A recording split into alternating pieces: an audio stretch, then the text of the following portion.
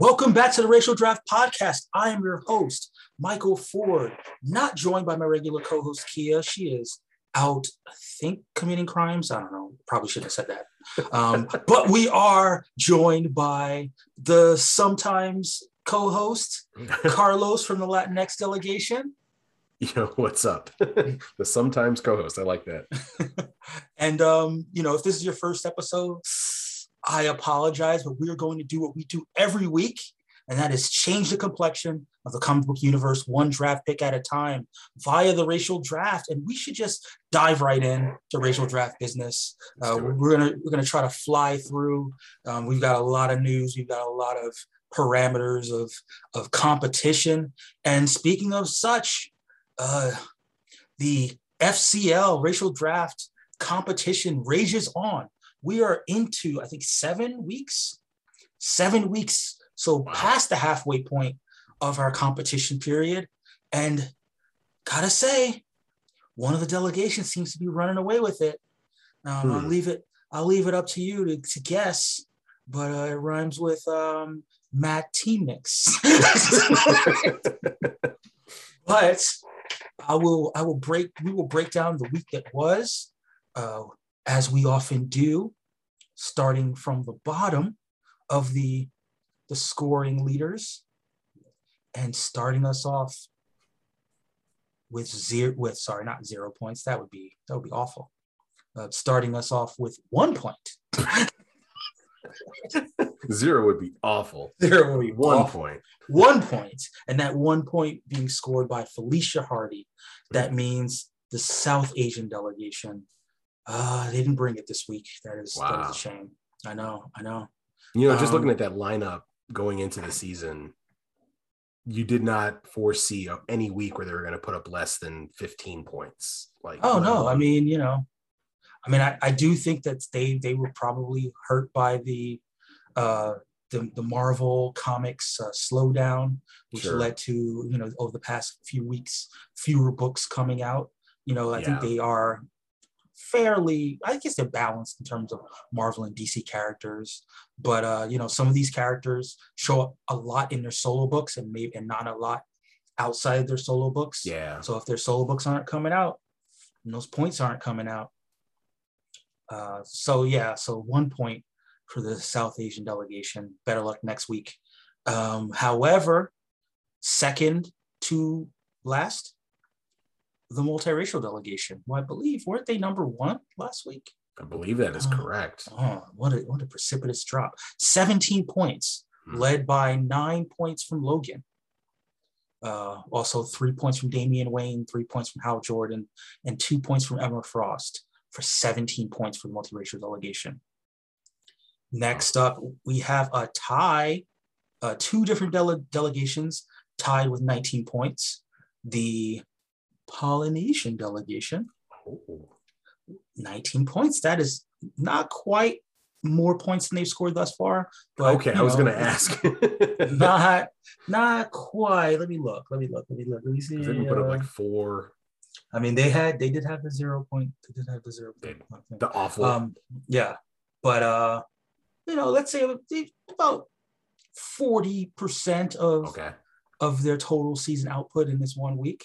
Okay. So, like I said, sometimes better luck next time does mean better luck next time. But really, it was 2 main characters that did their thing.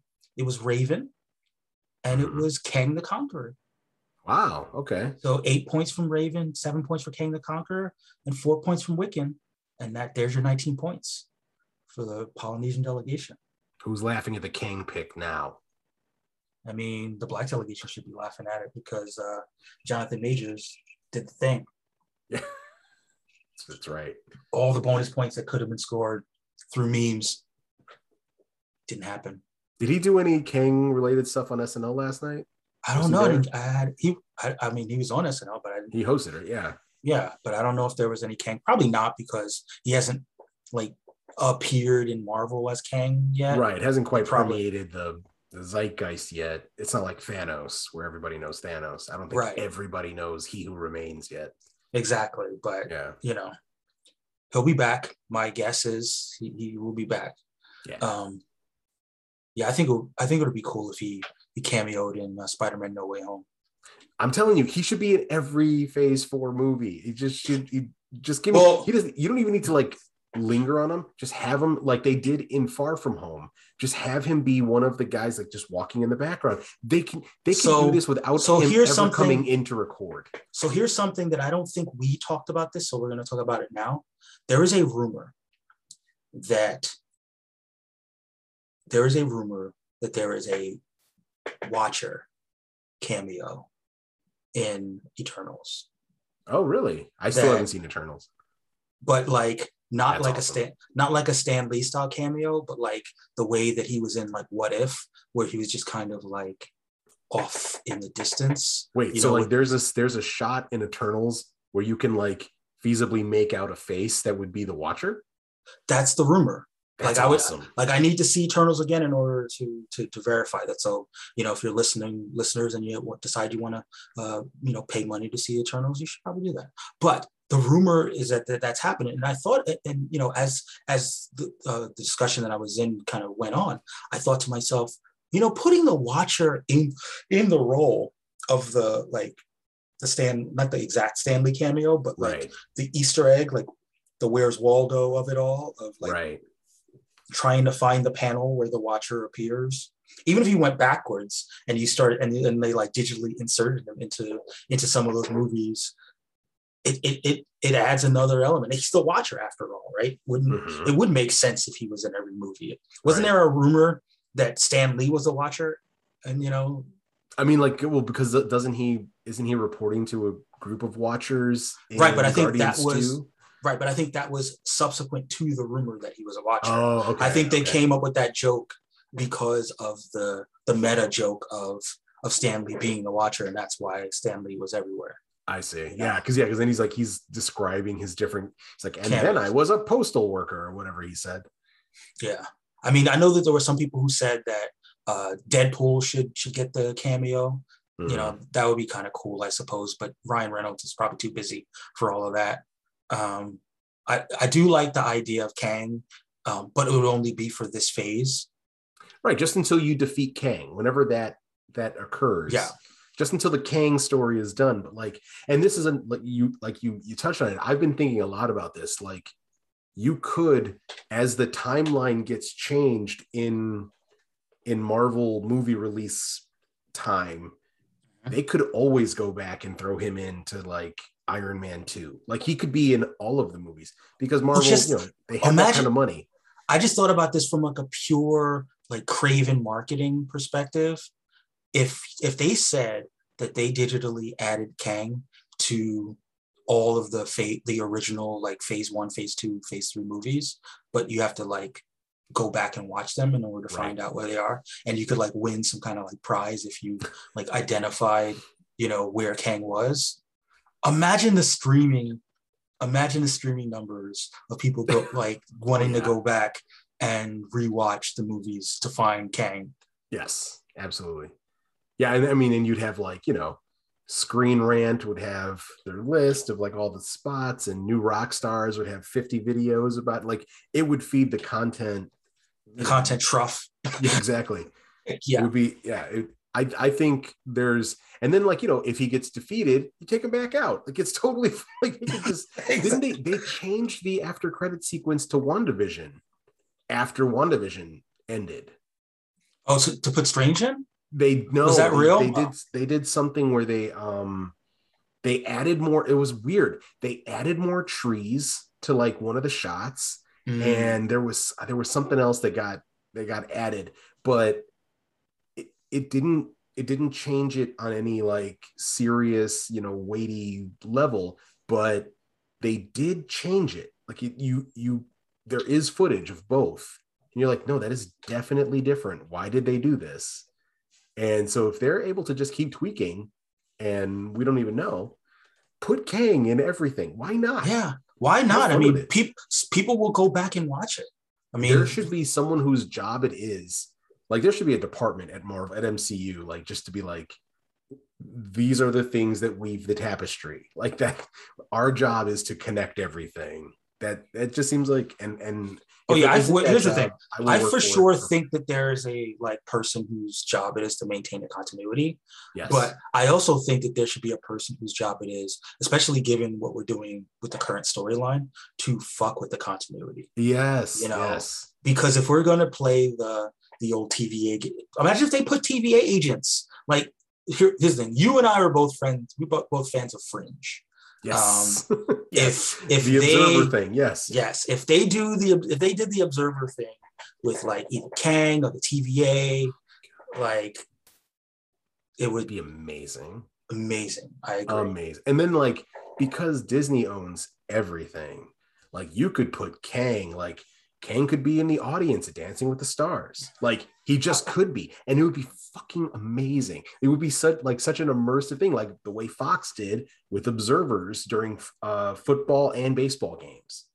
They were there. Like that's that was so much fun. If you didn't watch Fringe, you had no idea it even happened. And so like it didn't bother anyone. It wasn't like, why do you have to put your TV show in my football? I was like, yeah, you didn't even notice it. Didn't even notice it happened. Yeah. But everyone else who watched Fringe was the Leonardo DiCaprio meme. We're just like pointing at the screen, like, oh, nice. All right, but let's go to the next delegation. I think we're at the 5th place delegation. 1, 2, 3, 4. Yeah, 5th place. Sorry. Okay. The Jewish delegation tied with the Polynesian delegation with 19 points, led by Magic, Ileana Rasputin. 5 points from Reed Richards, 5 points from Tony Stark, and 4 points for Black Widow. And they're the 19 points. I heard you say Black Willow, and now all I can think about is Willow, but black. No, you're talking about Willow from Buffy the Vampire Slayer? No, I'm talking about Willow. Willow, the was it Ron Howard 1980s? Yes, Warwick Davis. Yes. Willow. You know they're bringing that back, right? Yeah, it's on. I definitely saw something for it on Disney Plus the other, just the image. I was like, what is this? Next up, the white delegation. In the middle row, I suppose. So I guess that's 5th place actually. When you're right in the middle of the 9, that makes sense. Sure. 18 points. Batman. That guy. 6 points from Conan, and 2 points from Scarecrow, for your 26 points for the white delegation. Batman. Now, how many points did the white delegation score? 26. One character from this next delegation scored 25. Wow. And that character is the Red Hood. For the Native American delegation, put up 36 points. Red Hood's 25, 7 for Kushala, the Spirit Rider, 4 for Johnny Blaze, the Ghost Rider. A lot of red, a lot of writing, a lot of hoods. Nice. And they huffed and they puffed and they blew down the house. So that's 36 points for the Native American delegation, who were tied, I buried the lead, with the East-Southeast Asian delegation, who also had 36 points. Now, their points were more dispersed. 15 points from Eddie Brock. Venom. 7 points for Ben Grimm. 6 points for Peter Parker. Oh, sucks to lose your role of Spider-Man. 6 points for Invisible Woman. 2 points for Joker. So those are the 36 points for the East-Southeast delegation. And that leaves us with our final 2 delegations. Final 2. With 59 points. Not the other 9, but 59 points. The Black delegation, led by 19 points from Superman, 17 points from Tim Drake, 13 points for Lobo, 6 points for Doom, 3 points for Elektra, and 1 point for Nubia, to the tune of 59 points for our Black delegation. Nice. In the runner-up spot. We got to find them 10 points. But that brings us to the winner. By far, the highest score so far this season in a week. 94 points, led by 32 points from Nightwing. Wow. What a showing by Dick. He really came to play. Some people are growers, other people are showers. And Dick Grayson showed. Right? With 32 points, 14 points for Deadpool, 12 points for Jace Fox. Nice. The Black Batman, the next Batman. 9 points for Miles Morales, 7 points for Batgirl, 7 points for Wonder Woman, 7 points for Doctor Strange, 6 points for Ben Reilly, the same amount of points as Peter Parker. Hey. How much did you pay for Ben Reilly? I don't even remember at this point. It was not a lot. $1? I don't know. What was it? What, 70? It was probably like $40. Yeah. Compared to the $1,100 that was paid for Peter Parker in our salary cap style acquisition. Yeah, you can't say we auction characters unless you're going to put on a real thick, like, Southern accent. Yeah, I mean, we could say it. It just gets a little problematic here and there. Right. Next up, Luke Cage. How much you going to pay for that big strapping man?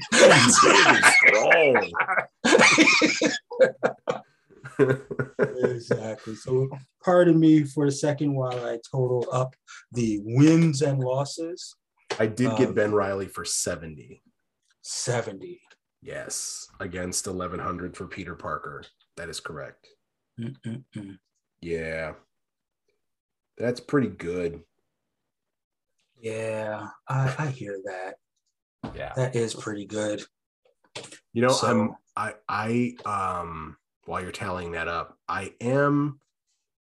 wish that I had figured out another character to take instead of Deadpool, because I really wanted to run away and hide with my team this season and not have any characters that I had on the team last season. Deadpool is the only returning character. Is it really? He is the only one that was on my team last season. Other than Kingpin, who's a supplemental, but like yes. But I mean, in terms of your scoring characters, yeah. Wow, that's pretty cool. We didn't have because we were almost all Gotham last season except for Nightwing, Barbara Gordon. We didn't have we had Jason Todd. That's true. We had other Batman adjacent and obviously Batman, but we didn't have Jace Fox. We didn't have Nightwing, we didn't have Barbara Gordon. So here we have, through 7 weeks, the overall win-loss record. As you know, you get a win for each team you finish ahead of each week, and you get a loss for each team that finishes ahead of you, of course. So the overall records right now, I'm just going to go ahead and read delegation by delegation. I don't feel like, you know what? I'll just do it. With 53 wins and 3 losses, the Latinx delegation. Yeah. With 46 wins and 9 losses and 1 tie, the Southeast Asian delegation. So that lead is growing. With 31 wins, 24 losses, and 1 tie, the Jewish delegation. With 29 wins, 27 losses, and 1 tie, finally above 500, the Black delegation. Everyone else is under 500. Oh, wow. 25 wins, 30 losses, 1 tie for the multiracial delegation. 24 wins, 31 losses, and 1 tie for the white delegation. 19 wins. 19 wins, 27 losses for the South Asian delegation. 18 wins, 36 losses, and 2 ties for the Native American delegation. Wow. And in last place with only 3 wins all this week, right? Nice. No, not all this week. Sorry. 2 of the 3 wins were this week. That's the Polynesian delegation. 3 wins, 52 losses, and 1 tie. So that's our Those are head-to-head scores. Do you want to see something really depressing though? Okay. The total points scores. Oh, I don't think I'm going to be depressed by this. With 47 total points, the Polynesian delegation. With 145 points, so almost 100 points more. Yeah. The South Asian delegation. With 164 points, the Native American delegation. Okay. With 180 points, the white delegation. Mm-hmm. With 202 points, the multiracial delegation. With 226 points, the Black delegation. With 232 points, so very close, the Jewish delegation. With 287 points, the Southeast Asian delegation. And that is our second place delegation. Mm-hmm. With 427 points, the Latinx delegation. Wow. Led by 79 points from Wonder Woman, 64 points from Nightwing, and a whole host of scorers up and down their roster. Their lowest scorer, Black Panther. Wow. With only 5 points. I wonder if did the Black Panther titles that come out, did they not count? Were they like elsewhere? No, they haven't. So, no, remember the Black Panther book hasn't come out. Well, there was like that Legends of Wakanda or something book that came out where there's like young T'Challa. Yeah, but he was just a kid doing nothing. He didn't do nothing? He was a kid. He didn't have the Black Panther yet. He didn't like thwart a gang of I don't know what's. He just stood around and was like, one day I'll be a Black Panther and I'll do cool stuff. He watched T'Chaka do stuff. And he's saying, just can't wait to be king. 68 points for Peter Parker, who I believe is in the top 3. Number 1 is still Batman, I think. 99 points for the Bat. That's impressive. Not as impressive as his price, though. No. Although he did score I think you said the white delegation has 180 points, which means Batman scored 10% of their points this week. No, he scored more than 10%. Oh, you mean 10% of all their points? Sorry. Of all of their points. Yeah. Oh, no, he scored 90% of their points this week. Yeah, I mean, he has 99 of their 180 points, so he has more than half of their points. Yeah.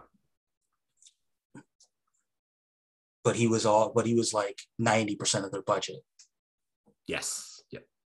So that's not adding up. That the value is not working. He was, I'm sorry, wait, what percent of their budget was he? Because how much money did they actually end up spending? Oh yeah. I mean 11. Oh yeah, because I forgot bonus points and stuff like that. But yeah, because he was $11.99. It's probably over 90% of their budget. It's literally 99.91% if he spent $1,200. Right. Yeah. So yeah. Wow. It's a little tough. Superman, 64 points. So he's in. Wait, is that more points than Peter Parker? Not quite. 64. I'm trying to see if there are other people around above 50. Iron Man. Iron Man's 59. The one that got away. Yeah. And 50 for Wolverine. Solid. What about Bruce Banner Hulk? Hulk has, I think did his book just come out or is it about to come out? Maybe it got pushed back with the finale to Immortal, which was 96 pages long. Should have come out at the end of October, if I'm not mistaken, or beginning of November. Maybe it got pushed back though. No, I think it did come out. I think it did come out. I think he only scored 14 points in there. Wow. In 96 pages. Yeah, some shenanigans. It was a lot of talky. Yeah. So yeah, those are all his points. Okay. Yeah, a lot of disappointing showings for the South Asian delegation. No one above 20. The only person above 20, sorry. The one person above 20 is Aquaman. And what is Doctor Strange at? Ooh. That's oof. Doctor Strange who cost you like $0? Yeah. $2. It was $2 for Doctor Strange. 39 points for Doctor Okay. Strange. AKA 3 points more than Ben Reilly. Wow. Yeah. He's doing well for a dead man. Yeah, exactly. Doing well for someone that only cost plus $2. They gave him like Batman level prep time where it was just like, and I have a fail safe in case I die. I brought back another me from 5 years ago. Yeah. I mean, but Tony Stark did it first, to be fair. Fair enough. The two things I was scared of were that there was a rumor that there was going to be like many clones of Ben Reilly. And so I was like, I'm not going to get all of the Ben Reilly points I think I'm getting. And Death of Doctor Strange is like, if he's dead, how are they going to? I don't know that I'm going to be scoring that many points. Oh, honorable mention, 42 points for Red Hood. Red Hood and Spirit Rider, two the big guns for the Native American delegation. They are really pushing Kashala. Yeah, they are. Yeah. Maybe we get Kashala in the Echo series. No, you see, I think they're going to use her in the either the Ghost Rider or the Werewolf by Night series. Is there a Ghost Rider series announced? I didn't see that. Well, it wasn't. No, I mean, it's been heavily rumored. Okay. But this is probably a good time to. Oh no, it's not. Bad segue. Later in the show, we will talk about some of the news stories, and stay tuned. This is the part where you get, hey guys, Michael Ford from the Radio Show. You ever want to start your own podcast? Nice.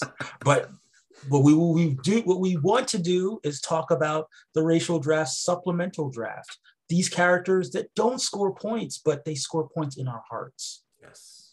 And we might as well start with a character that has been talked about quite a bit because he was recently cast. There was a little bit of skepticism because people because people were saying that he should be a little bit more attractive. I think that was the thing that was said.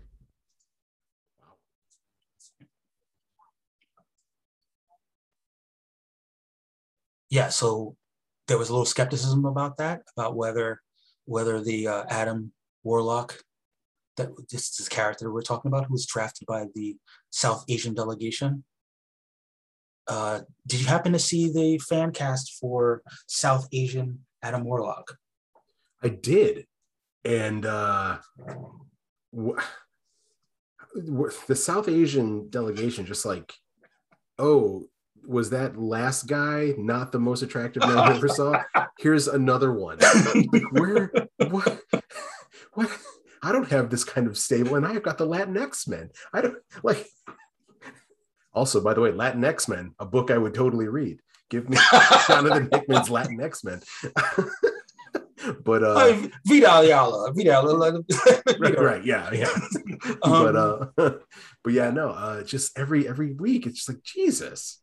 It's all thirst traps all the time. Like, all the time. And I am a fully heterosexual man, but damn, just like wow. Yes, Vijay Jamwal. Because a lot of people were saying Adam Warlock has to be the perfect specimen of manhood.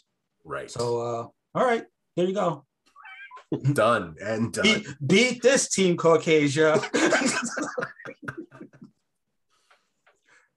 I think he was in fact in the Mr. Universe contest. So I feel like he's a good choice for a person that is in the universe. I've always thought it was very presumptuous for us to name anyone Mr. or Miss Universe. It's like we haven't even been outside of our own solar system. I feel like that should be a premise for an action movie. where they beam up all the Mr. Universe contestants, and they have to like compete in some sort of like action scenario, because that's how they really crown Mr. Universe in across the universe. So it's all these like, you know, bodybuilder slash fitness people like having to fight their way, you know, beyond what they look like. Yes, I dig it. I'm here for it. Maybe it works better as Miss Universe. Maybe it probably is more opportunities for comedic stuff if it's Miss Universe. Sure, I'm more likely to watch it, honestly. Those beauty pageant contestants, yeah, in action scenarios, yeah, right. Me also. Every other planet is sending their like roughest, toughest women, like their most Spartan. Earth has sent apparently. Yep. Oh yeah, it'll be like some sort of like that's what it is. It's like everywhere else in the universe, they do this like it's like an Olympics, like this you know, battle to the death, like Hunger Games style, you know, to decide who Mr. and Mrs. Universe are. But they were listening in on our broadcasts, and we just crowned, you know, like our finalists and Mr. and Mrs. Universe. So they went ahead and beamed them up, you know, to compete, because they assumed that they were ready to be part of the real Mr. and Mrs. Universe. I think it's a great sequel to Miss Congeniality, and I would I would watch it. And like, yeah, these are the games that like settle intergalactic disputes, you know, like they use these games because they don't they don't do war anymore. Exactly. Right. It's like they do it every 4 years, and like how you finish in that was my theory for how they should do the Olympics, that it's like how you finish in the Olympics will decide like who wins in every dispute. Like they'll just look at like, I don't know, I mean, Russia did come out on top in the gold medal competition, so I guess they're just gonna have to take that land. You can't take you can't take Crimea, and they're like scoreboard. Exactly. It's like you got it next 4 years. You know, if you could beat us in soccer, then you know things will change. You know what ends up happening there is like athletes start getting like it becomes a multi-billion-dollar industry of athletes just being like LeBron James is somehow now from Belarus, you know, or either that or they're just like genetically engineering and coming up with the steroids of steroids, because whoever wins. I remember that being a rumor for Chinese national basketball was like that they were genetically engineering 7'6" like freakishly tall humans, because for a while they were throwing out. Wasn't there a rumor that they like arranged the marriage of like Yao Ming to his wife? I mean, like these were definitely rumors. I don't know how much of that was just like blatant xenophobia, you know, but yeah, I remember because it was like there was Yao Ming, and then like Wang Zhizhi was like 7'4", and then there was Yi Jinlan, who was like 7'1". I was like, Jesus, where are these guys coming from?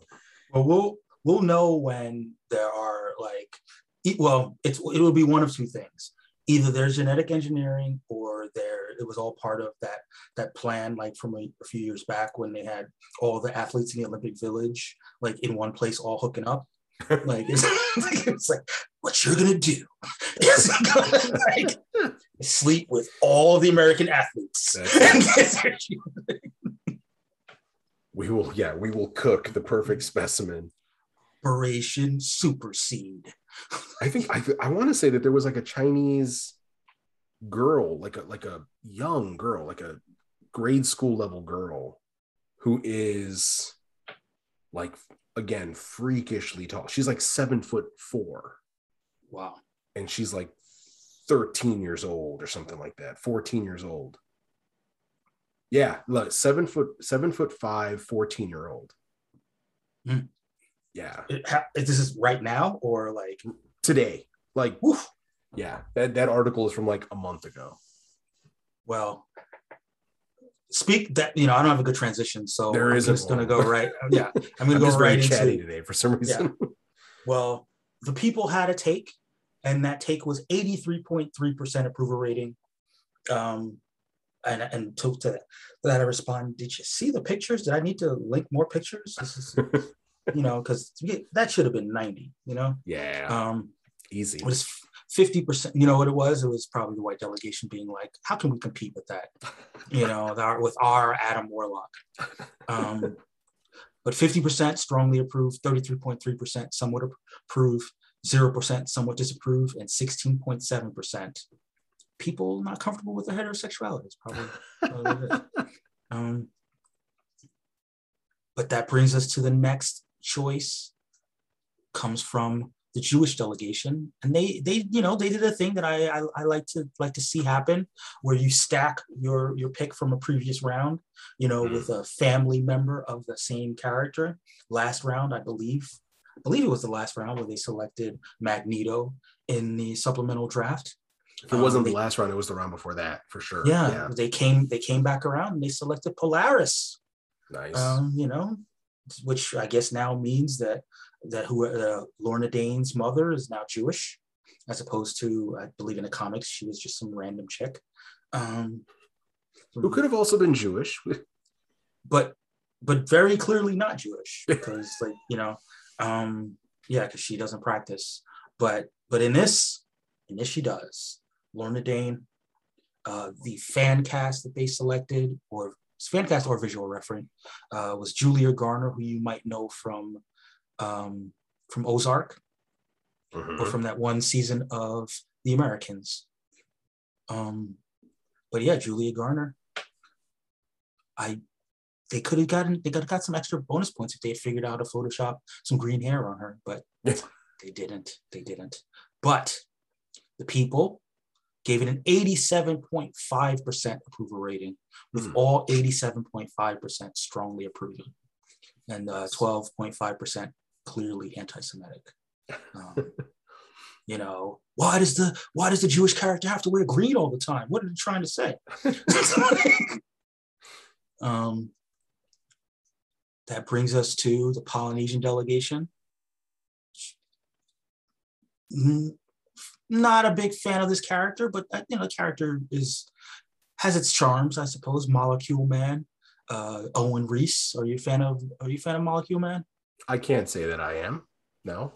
Yeah, the thing about Molecule Man, like he has a kind of a lame name, but they gave him a lot of powers because he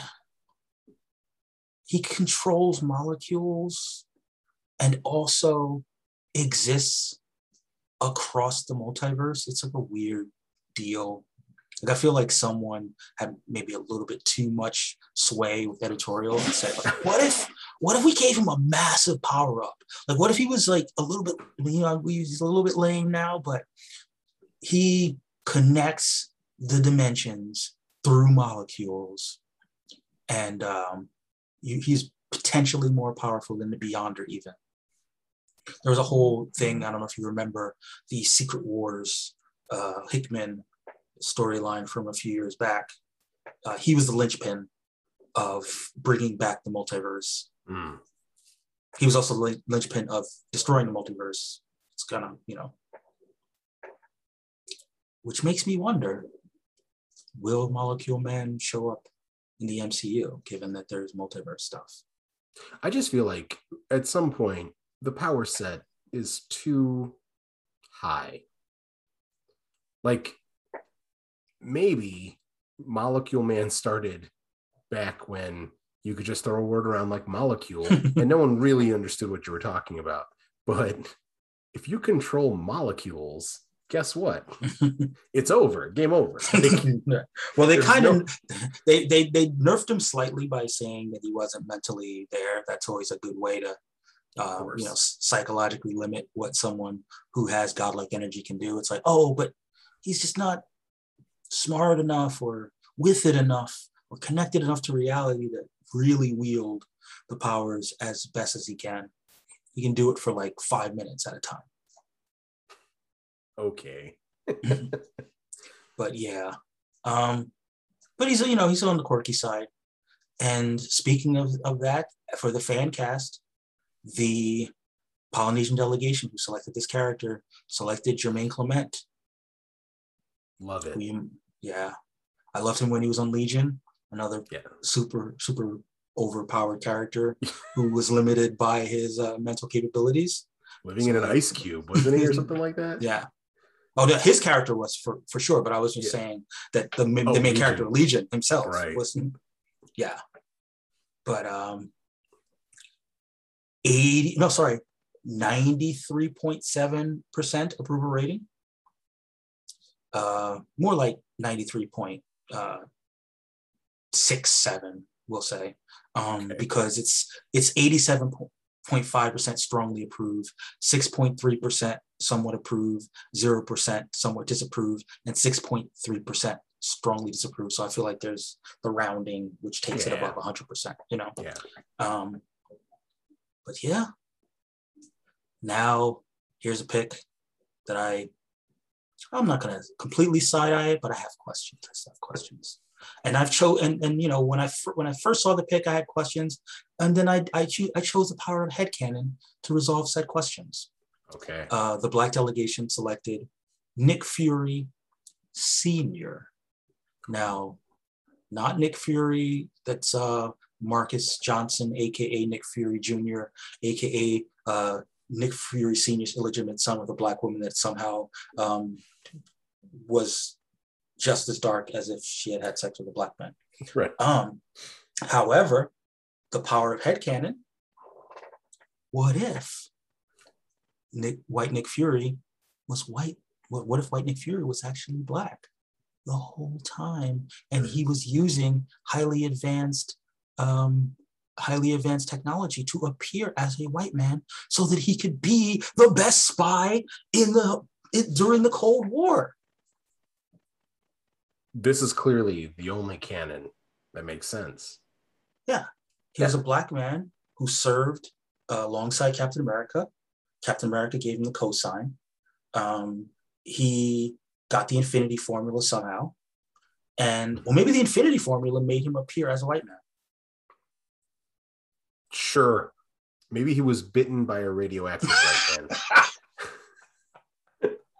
No, I'll go back. The Infinity Formula just made him long-lived, you know, like traditional Nick Fury. But come to find out, the reason that Nick Fury Jr. appears as a Black man is because Nick Fury Sr. was secretly a Black man all along. Yes, yeah. And he was using LMDs and other technological means to move through the white world when, you know, Black people didn't have rights, to get himself to the level of the best spy in the history of spies. And secretly, he was helping out the Black community, but we don't talk about that. I mean, a Black man with the last name Fury, I just feel like it's right there. Yeah, it's not a good look. Not great during that time. Probably not great now, honestly, but not great during that time. Definitely not great in the 1950s. Right. So Keith David was chosen as the fan cast / visual referent for Nicholas J. Fury Sr. And I'm just going to choose to think that man was always Black, and he's just pretending to he's white facing it. Mm-hmm. He's white facing, and now he's in too deep. He's in too deep. He just has to stay in his whiteness. Or Keith David. I mean, but it's weird. It's a white man with Keith David's voice. It was people just thought, wow, man, that man, his voice is so so baritone. Incredible, yeah. Yes. So the people, 75% approval rating, with all 75% strongly approving, and 12.5% somewhat disapproving, and 12.5% strongly disapproving. So they're racist. I just picture like he never does phone interviews. He has to be in person. Oh, right. Yeah. Exactly. Now, this one, the white delegation did it again. They did it again.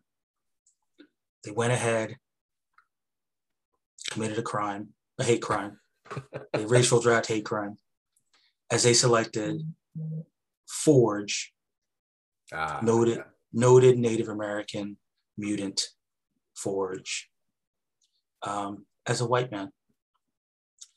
And I just gotta ask, is he a white man who like just pretended to be Native American so he can get into college? Is this what happened?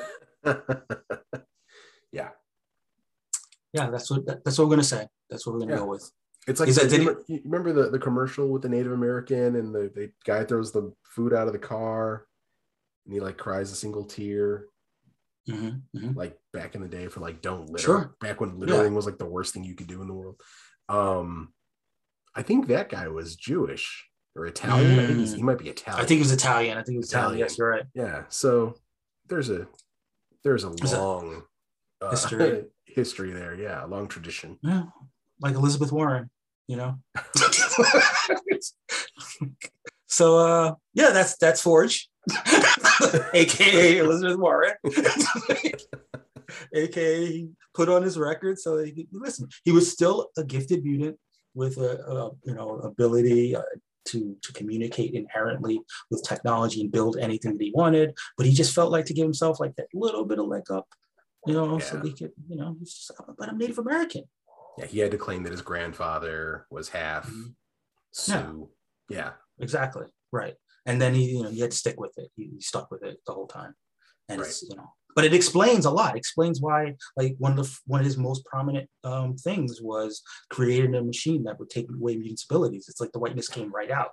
Like it's like oh my oppressor, shit. it's like so easy for me to take away all that's good about a mutant. Wow. Yep. If there's first things first. Right. What am I first? First and foremost, I'm not a white man first. White man. Exactly. There we have it. I'm not a Latinx man. I'm a white guy. Caucasian man. He's like, you've heard X-Men blue, X-Men gold, X-Men white. Oh man, racism. But and that brings us to one of my favorite picks of the round, if I'm being honest, only because there's no reason that this character ever had to be a white guy. Like he's cold cash. He's the grifter. He's just a dude with guns who wears like a mask that barely like stays on his face. He's dressed like a damn outlaw. Does he even have superpowers? Does Grifter? No, he's just a highly skilled shooter of guns. Basically, like I remember Grifter, like seeing Grifter like in posters and things when I was a kid, but I never read like a Grifter book or anything. It wasn't until these latest urban legend Batman books that Grifter has had like a side story that I've read Grifter. Do you mind just saying the last little bit? I don't know if the recording caught you, but I definitely didn't hear you. The last 30 seconds of what you said. So I was just saying that when I was a kid, I didn't read Grifter, but I recognized the character, like the mask and everything. The character design, Yeah, but it wasn't until these Batman urban legend books that have been coming out recent, like this year, that I ever read anything having to do with Grifter, which kind of feels like not Deadpool, totally Deadpool, but kind of like, I feel like he's like more badass Hawkeye. Okay, yes, for sure. Like if Hawkeye had guns instead of a bow and arrow. Yes. So here are his abilities / powers. Expertly adept at hand-to-hand combat. That's a given. Excellent marksman with both firearms and thrown weapons. So he's bullseye. Got it. Melee armament expert. Here's his powers though. Possesses powerful side talents, dormant or passive though. So you probably defensive. Telekinesis, telepathy, and intuition. Accelerated healing factor. Oh, sorry. espionage mastery, well, that's just an ability again. And Right. and longevity, which means the writers like you. But I want a character who's got like a slowed down healing factor. Because every character is always like accelerated healing factor. I wanted someone's like, oh shit, I stubbed my toe. This could take years. I may never recover.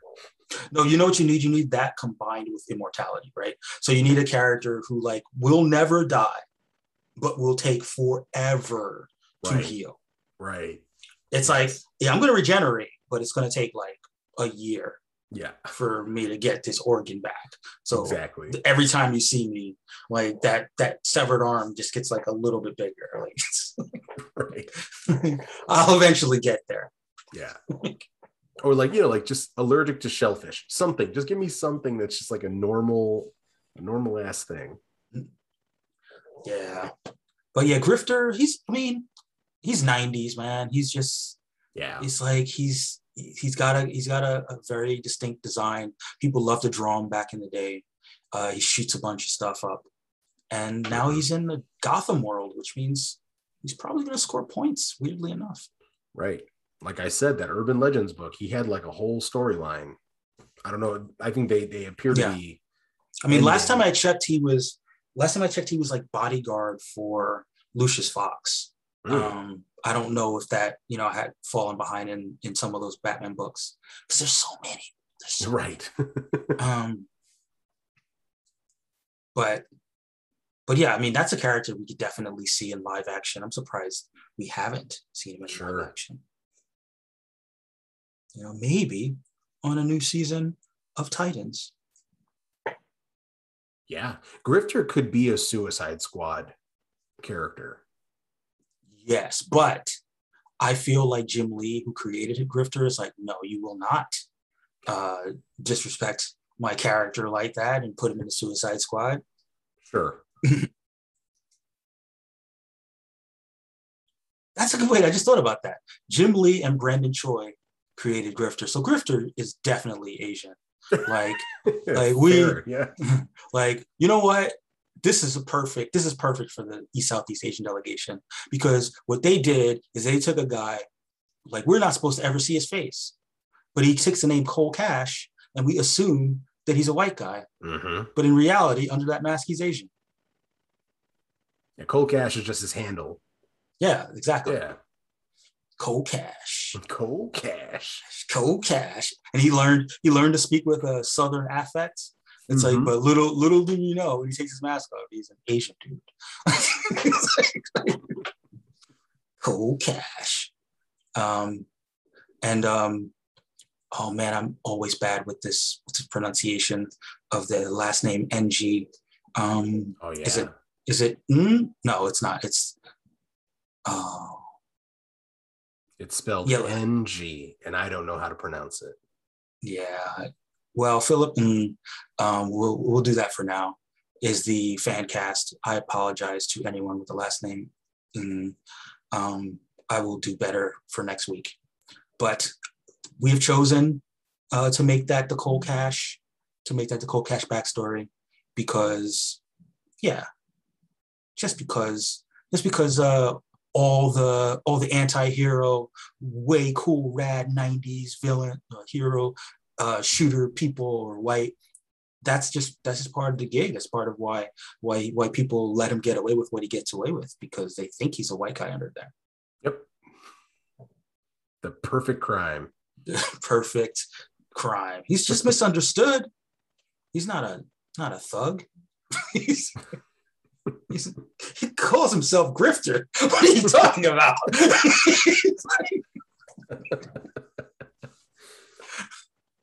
Oh, and that brings us to my least favorite pick of the round. Yeah, you heard it. My least favorite pick of the round.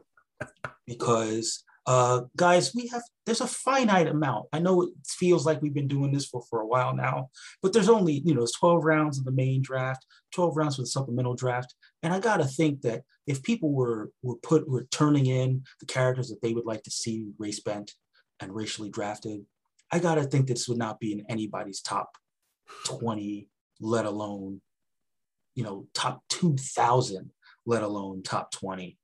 And and that is Lady Stiltman. First of all, I feel like Lady Stiltman should be like trans, like if we're going to be honest about like the nomenclature, right? It is an awkward naming convention for the character. You know, not still Lady. Not still right. Lady. Or Lady Stilt, or Lady Stilt actually sounds kind of dope. But like, no, it's Lady Stiltman. Yeah. Like if Supergirl was Lady Superman. Yeah. I mean, maybe the Jewish delegation should have drafted him Lady Stiltman. But that's not what happened here. That is not what happened. It's not Lady Stiltman.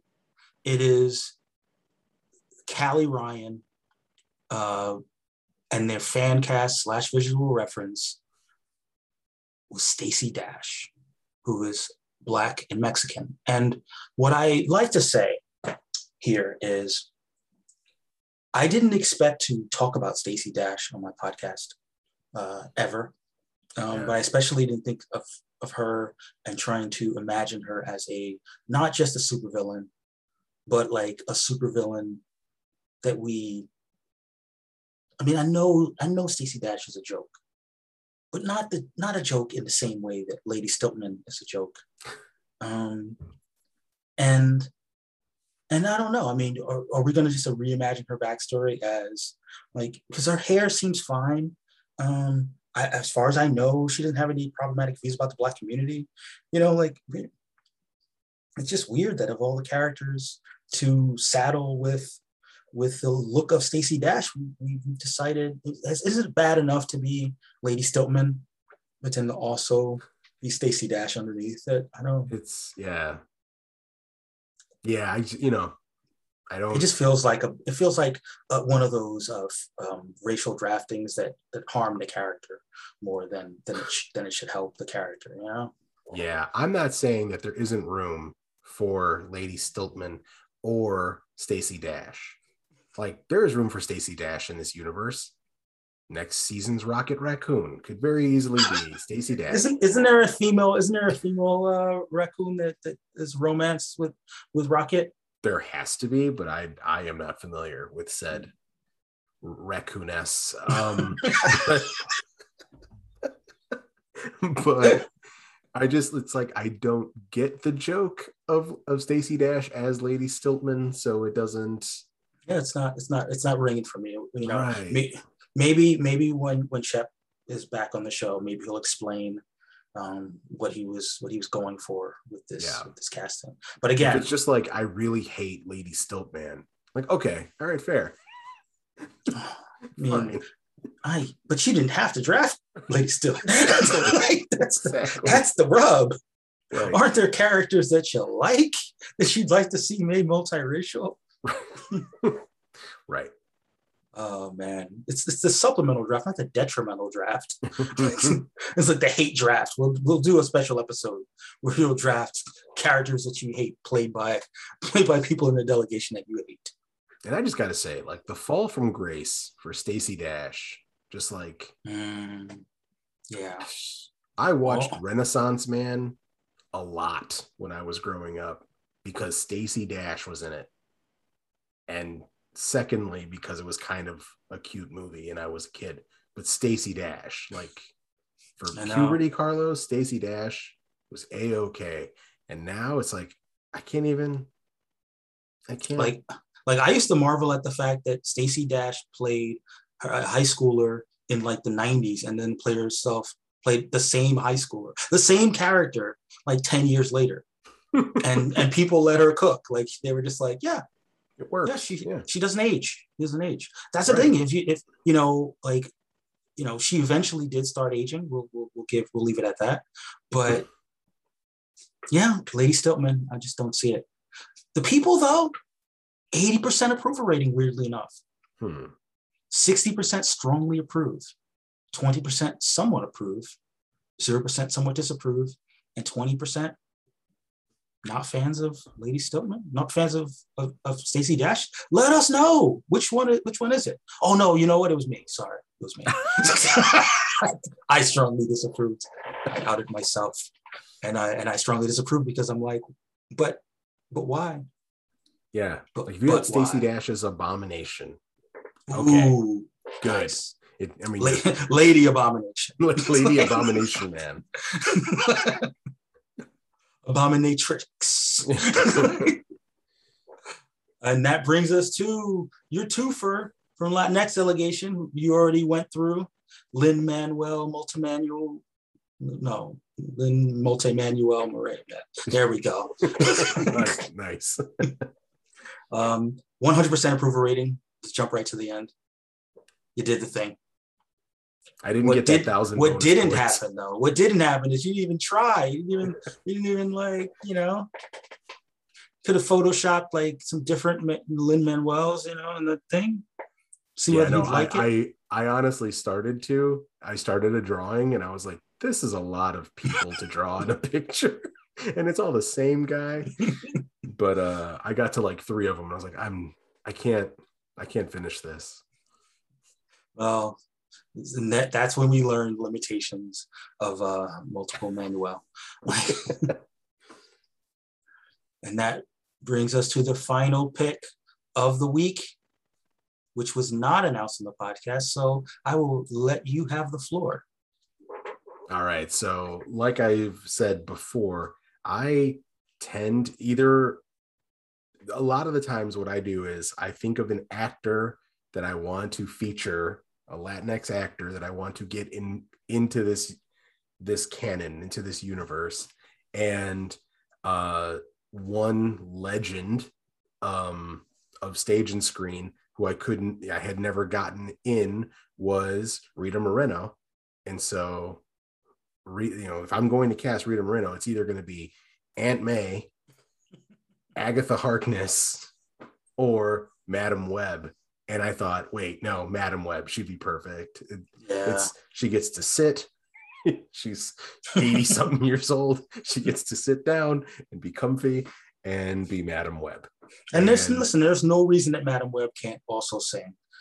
So perfect. There's that as well. Yeah. Yes. I really wish Rita Moreno had been in a production of Kiss of the Spider Woman. It would have been perfect. Ooh, but I could not find a picture like that. But well, the people gave it a 90.9 approval rating, near perfect. 81.8 strongly approved, 9.1% somewhat approved, 0% somewhat disapproved, and 9.1% racist. But that's our week. That was there was really little light on picks this time around.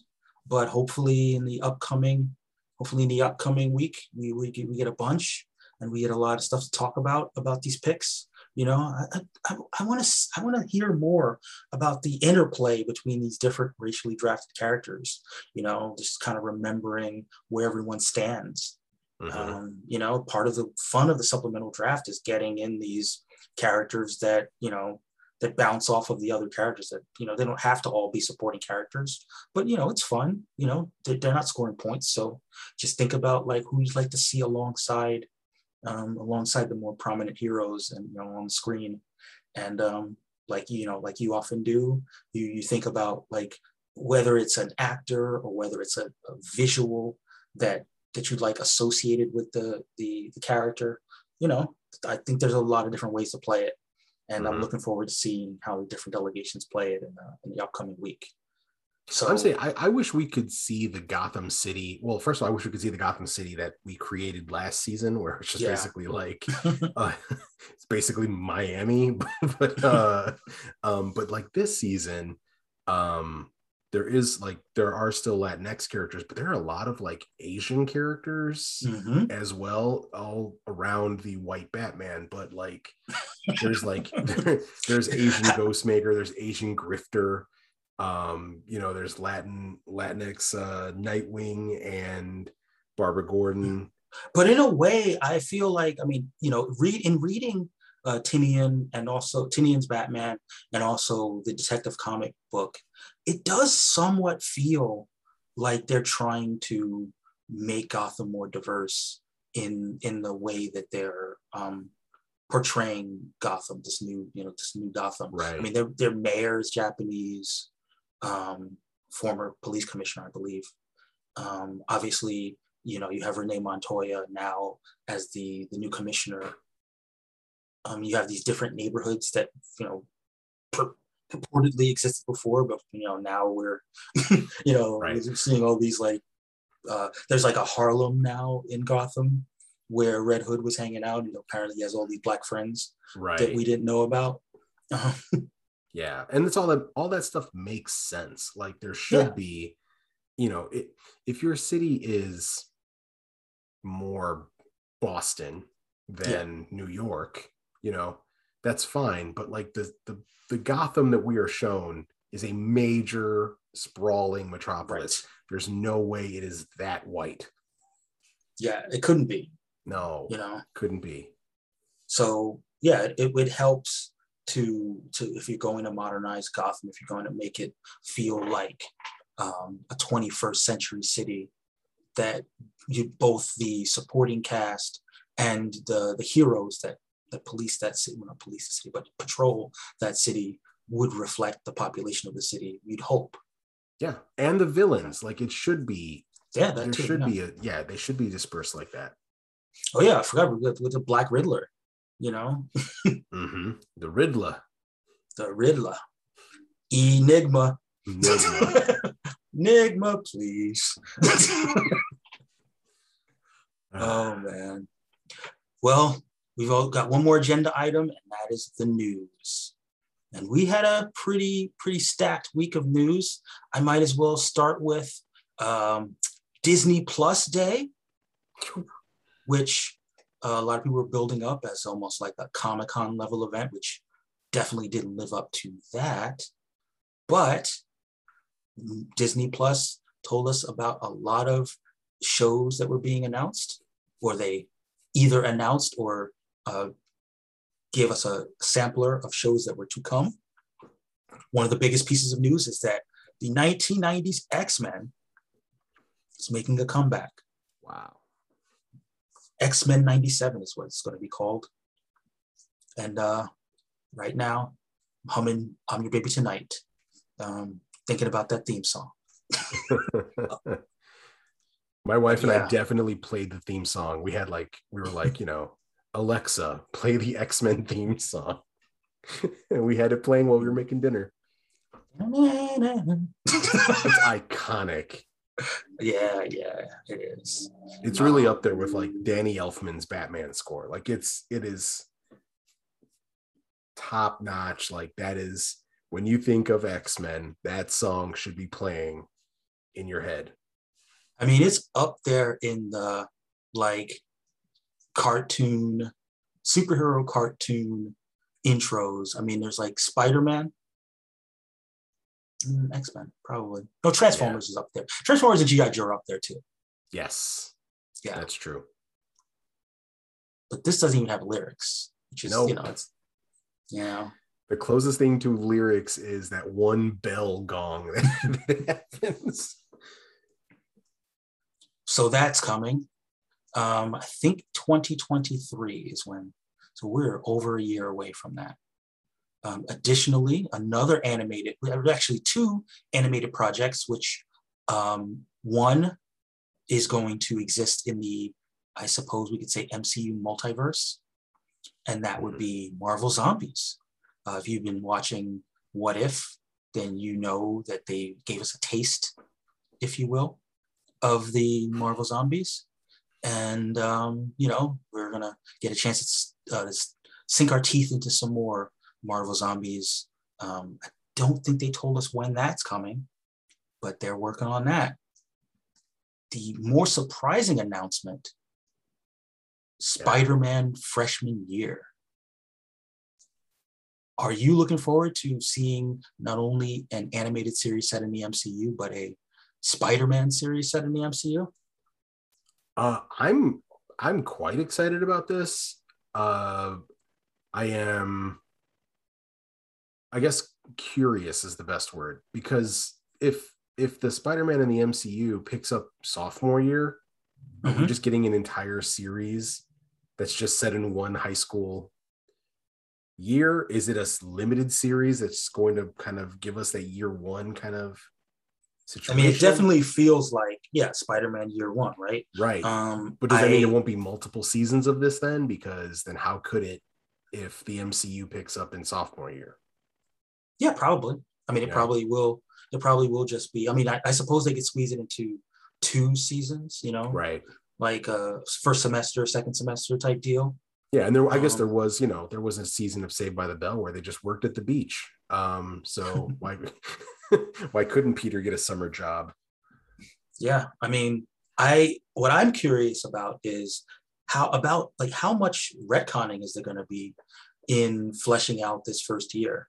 Mm-hmm. Things that we just naturally assumed didn't happen, characters that we assumed that he didn't have any interactions with. We could find out that he had his first interactions with them in his freshman year of high school. Like who? Who are you thinking of? I mean, a bunch of people. You can think of like sort of like the low level villains, maybe before they, became bigger deals. I see. Maybe like Rhino when he was just like a guy. Right. There's some like really low level. Like, I mean, hey, maybe even Stiltman. Stiltman seems like the kind of person that like could be, especially if he's like Stiltman 1.0. So like he just goes like one story up, young Peter is taking him out and he, gets defeated and he's like, I gotta work on my stilts, next time. It'll be interesting to see because he won't have the Spider-Man suit. Right. He presumably, if we're going to watch the origin, if we're going to see him get bit by a spider, that means we might see Uncle Ben. Well, listen, there's a whole segment of the fan base that's like, I want to see Uncle Ben die. Yeah. Very strange. You know what? Uncle Ben should be wearing a pearl necklace at this point because he is just Martha Wayne. He should be wearing a red shirt, is what I'm saying. All of it. Red shirt, pearl necklace, all of it. On the verge of retirement. Yes. If I ever direct a Spider-Man movie, Uncle Ben, when he dies, a string of pearls will fall to the ground. He was going to bring it to Aunt May, and he drops it, and it just like shatters on the ground. Yeah, exactly. But yeah, I'm interested in this series. I'm interested to see what the relationship is to the film franchise, and like, is it going to be that faithful to it? Yeah, I would definitely be curious because I know they showed like one image, and it seemed very influenced by the Ditko early Spider-Man. Yes, but that guy doesn't look anything like Tom Holland, right? And I would be very curious to see how they bridge the gap if they are in fact going with something that like Ditko influenced. If they really are going to have over the course of 1 year, him like growing into like the New York teen that Tom Holland Spidey seems to be. Right. The other thing I could see it too. Like, I could see a situation where like if it's 10 episodes or whatever, where it's him building his suit and making the webbing and whatnot, and maybe the overarching character is someone like Tombstone or something, someone that's not, that we don't necessarily, we're probably never going to see in a movie, and so it doesn't quite matter, and someone that doesn't have a ton of like superpowers, Yeah. No, but see, I actually think I would like it more if there wasn't an overarching villain and it was more kind of episodic, and it was more about like an overarching storyline of him just growing up, and the villains were either disposable or were all kind of like teasers for villains that we could see later in their more fully established forms. So it's kind of like the same way that Spider-Man got to level up when he got his suit. Like these guys level up from small time hoods to they link up with the Tinkerer. Hey, I mean, what if it was like the Tinkerer, but like the Tinkerer didn't know, because ostensibly Vulture and the Tinkerer, they're running their gang, they're doing their thing. They've been doing it since, for a while. Yeah. So he could be, funding.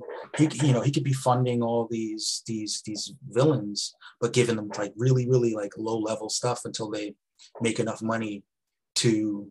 It almost feels like video gamey, where they're like, they're operating on like their level 1 supervillain gear, and eventually, if they can get enough heists and get away with enough crime, they can afford enough money to get the good stuff. Yeah. Someone like Roderick Kingsley, you Mm-hmm. could have him, be involved, where he's like the money man. Yeah.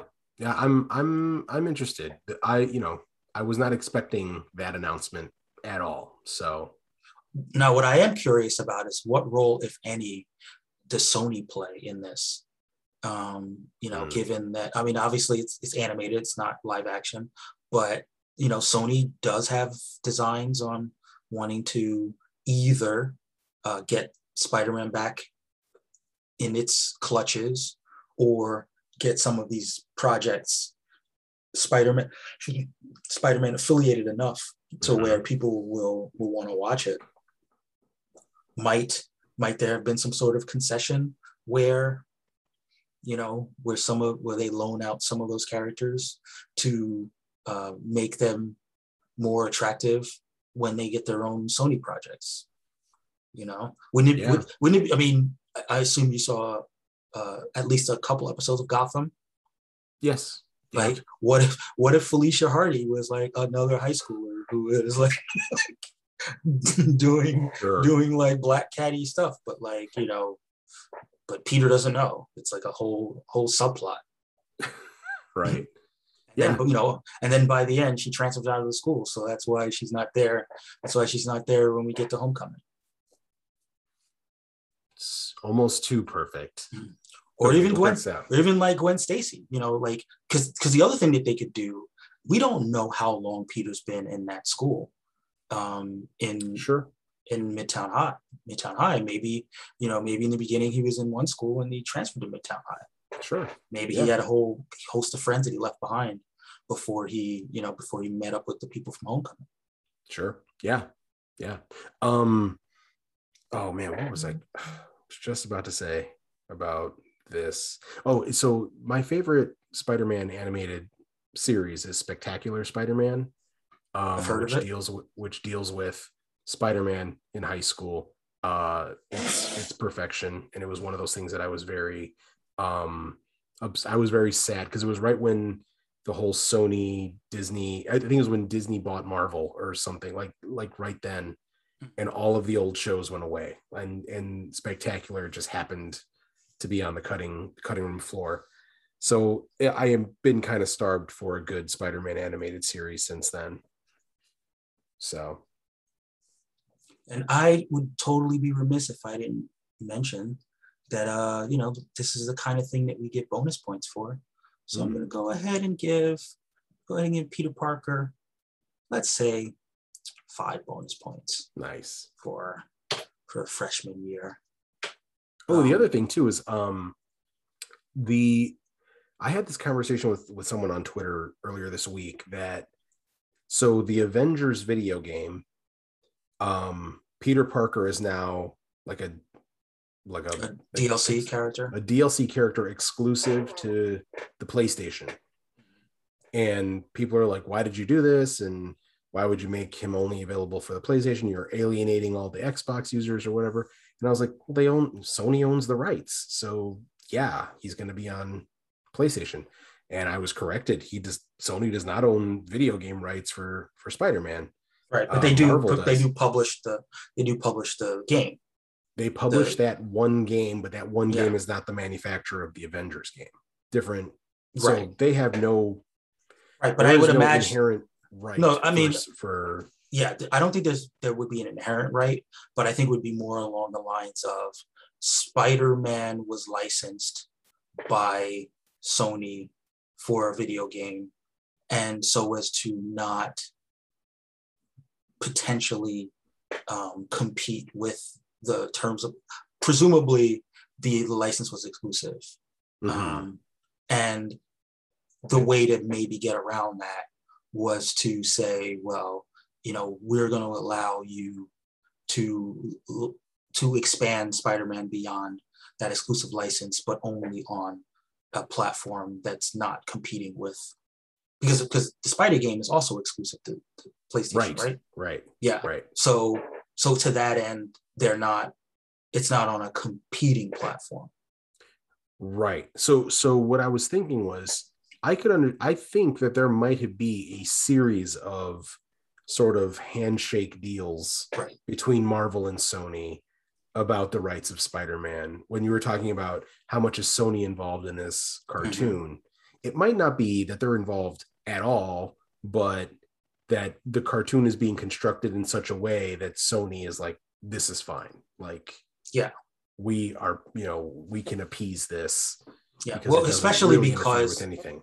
Well, especially because if it is supposed to sit in the MCU, then it does have some sort of impact in how the MCU Spider-Man is perceived. And depending on whatever direction that character goes, and whether from a continuity standpoint, those things want to have these things addressed. Let's say this happens, it comes off like the gangbusters, people love it, and whatever cast members, whatever people are on the show that aren't part of the MCU, part of the live action MCU, the fans are clamoring to see those characters in subsequent movies. Sony benefits from that. Right. And likewise, I don't think you're going to see Eddie Brock, in this season of this show.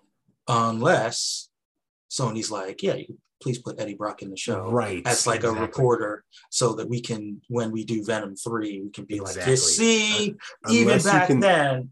Right.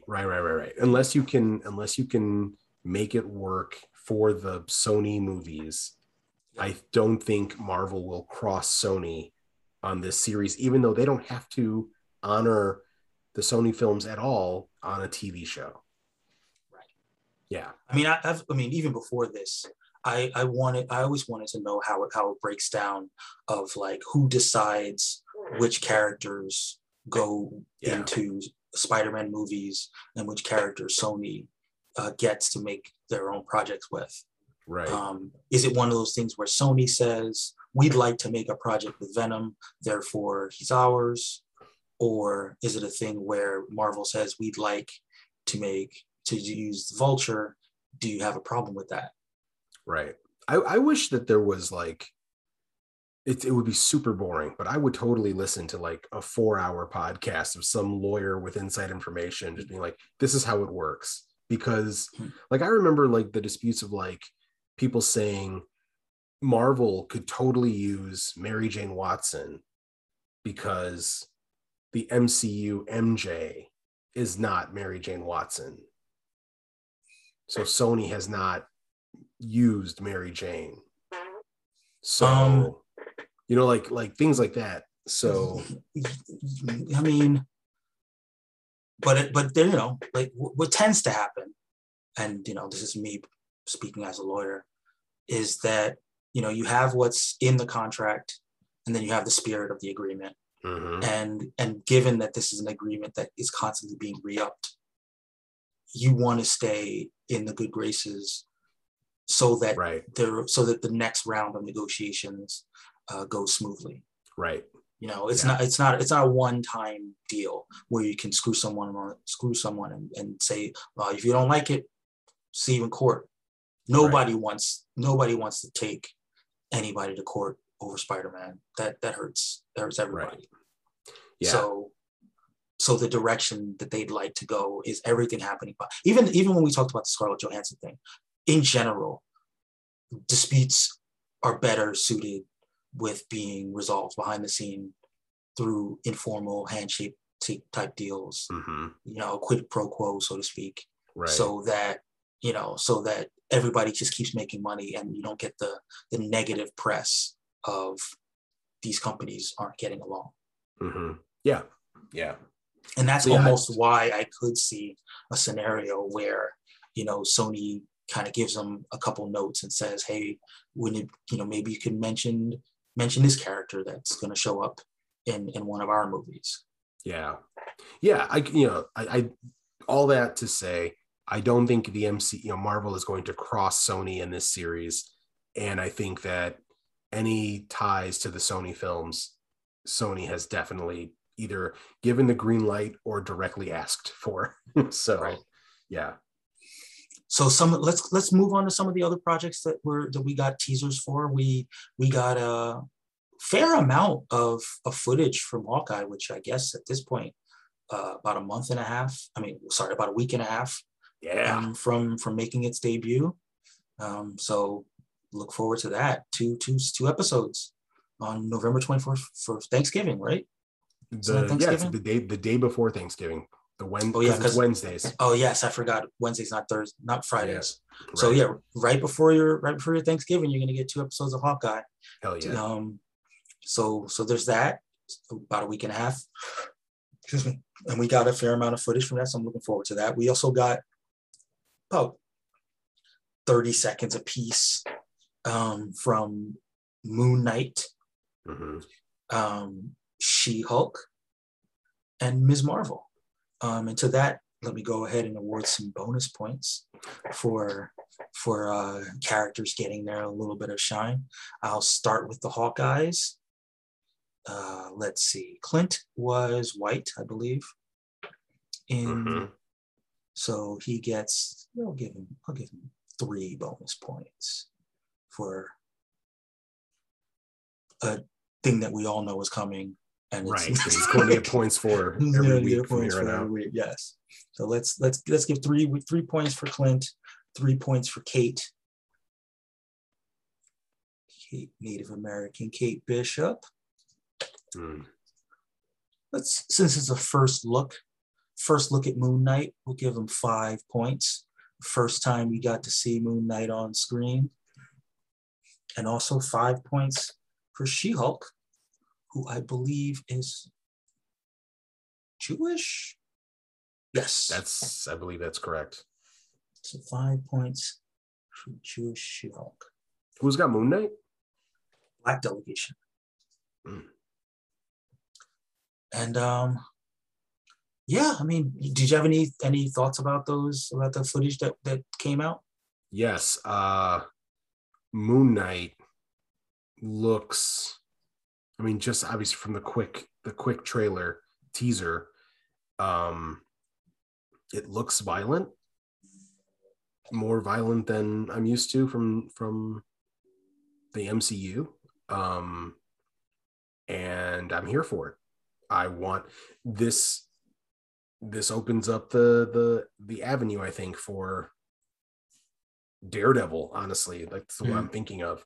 Where maybe you're not getting R-rated, but you're getting a hard PG-13 violence factor. Although maybe you are getting blood and, lots of blood.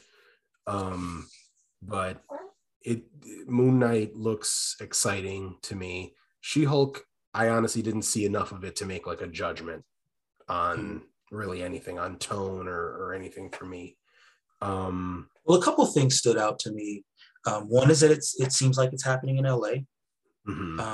There was this one shot, which was very brief, that looked to be like She-Hulk at like a sequin dress.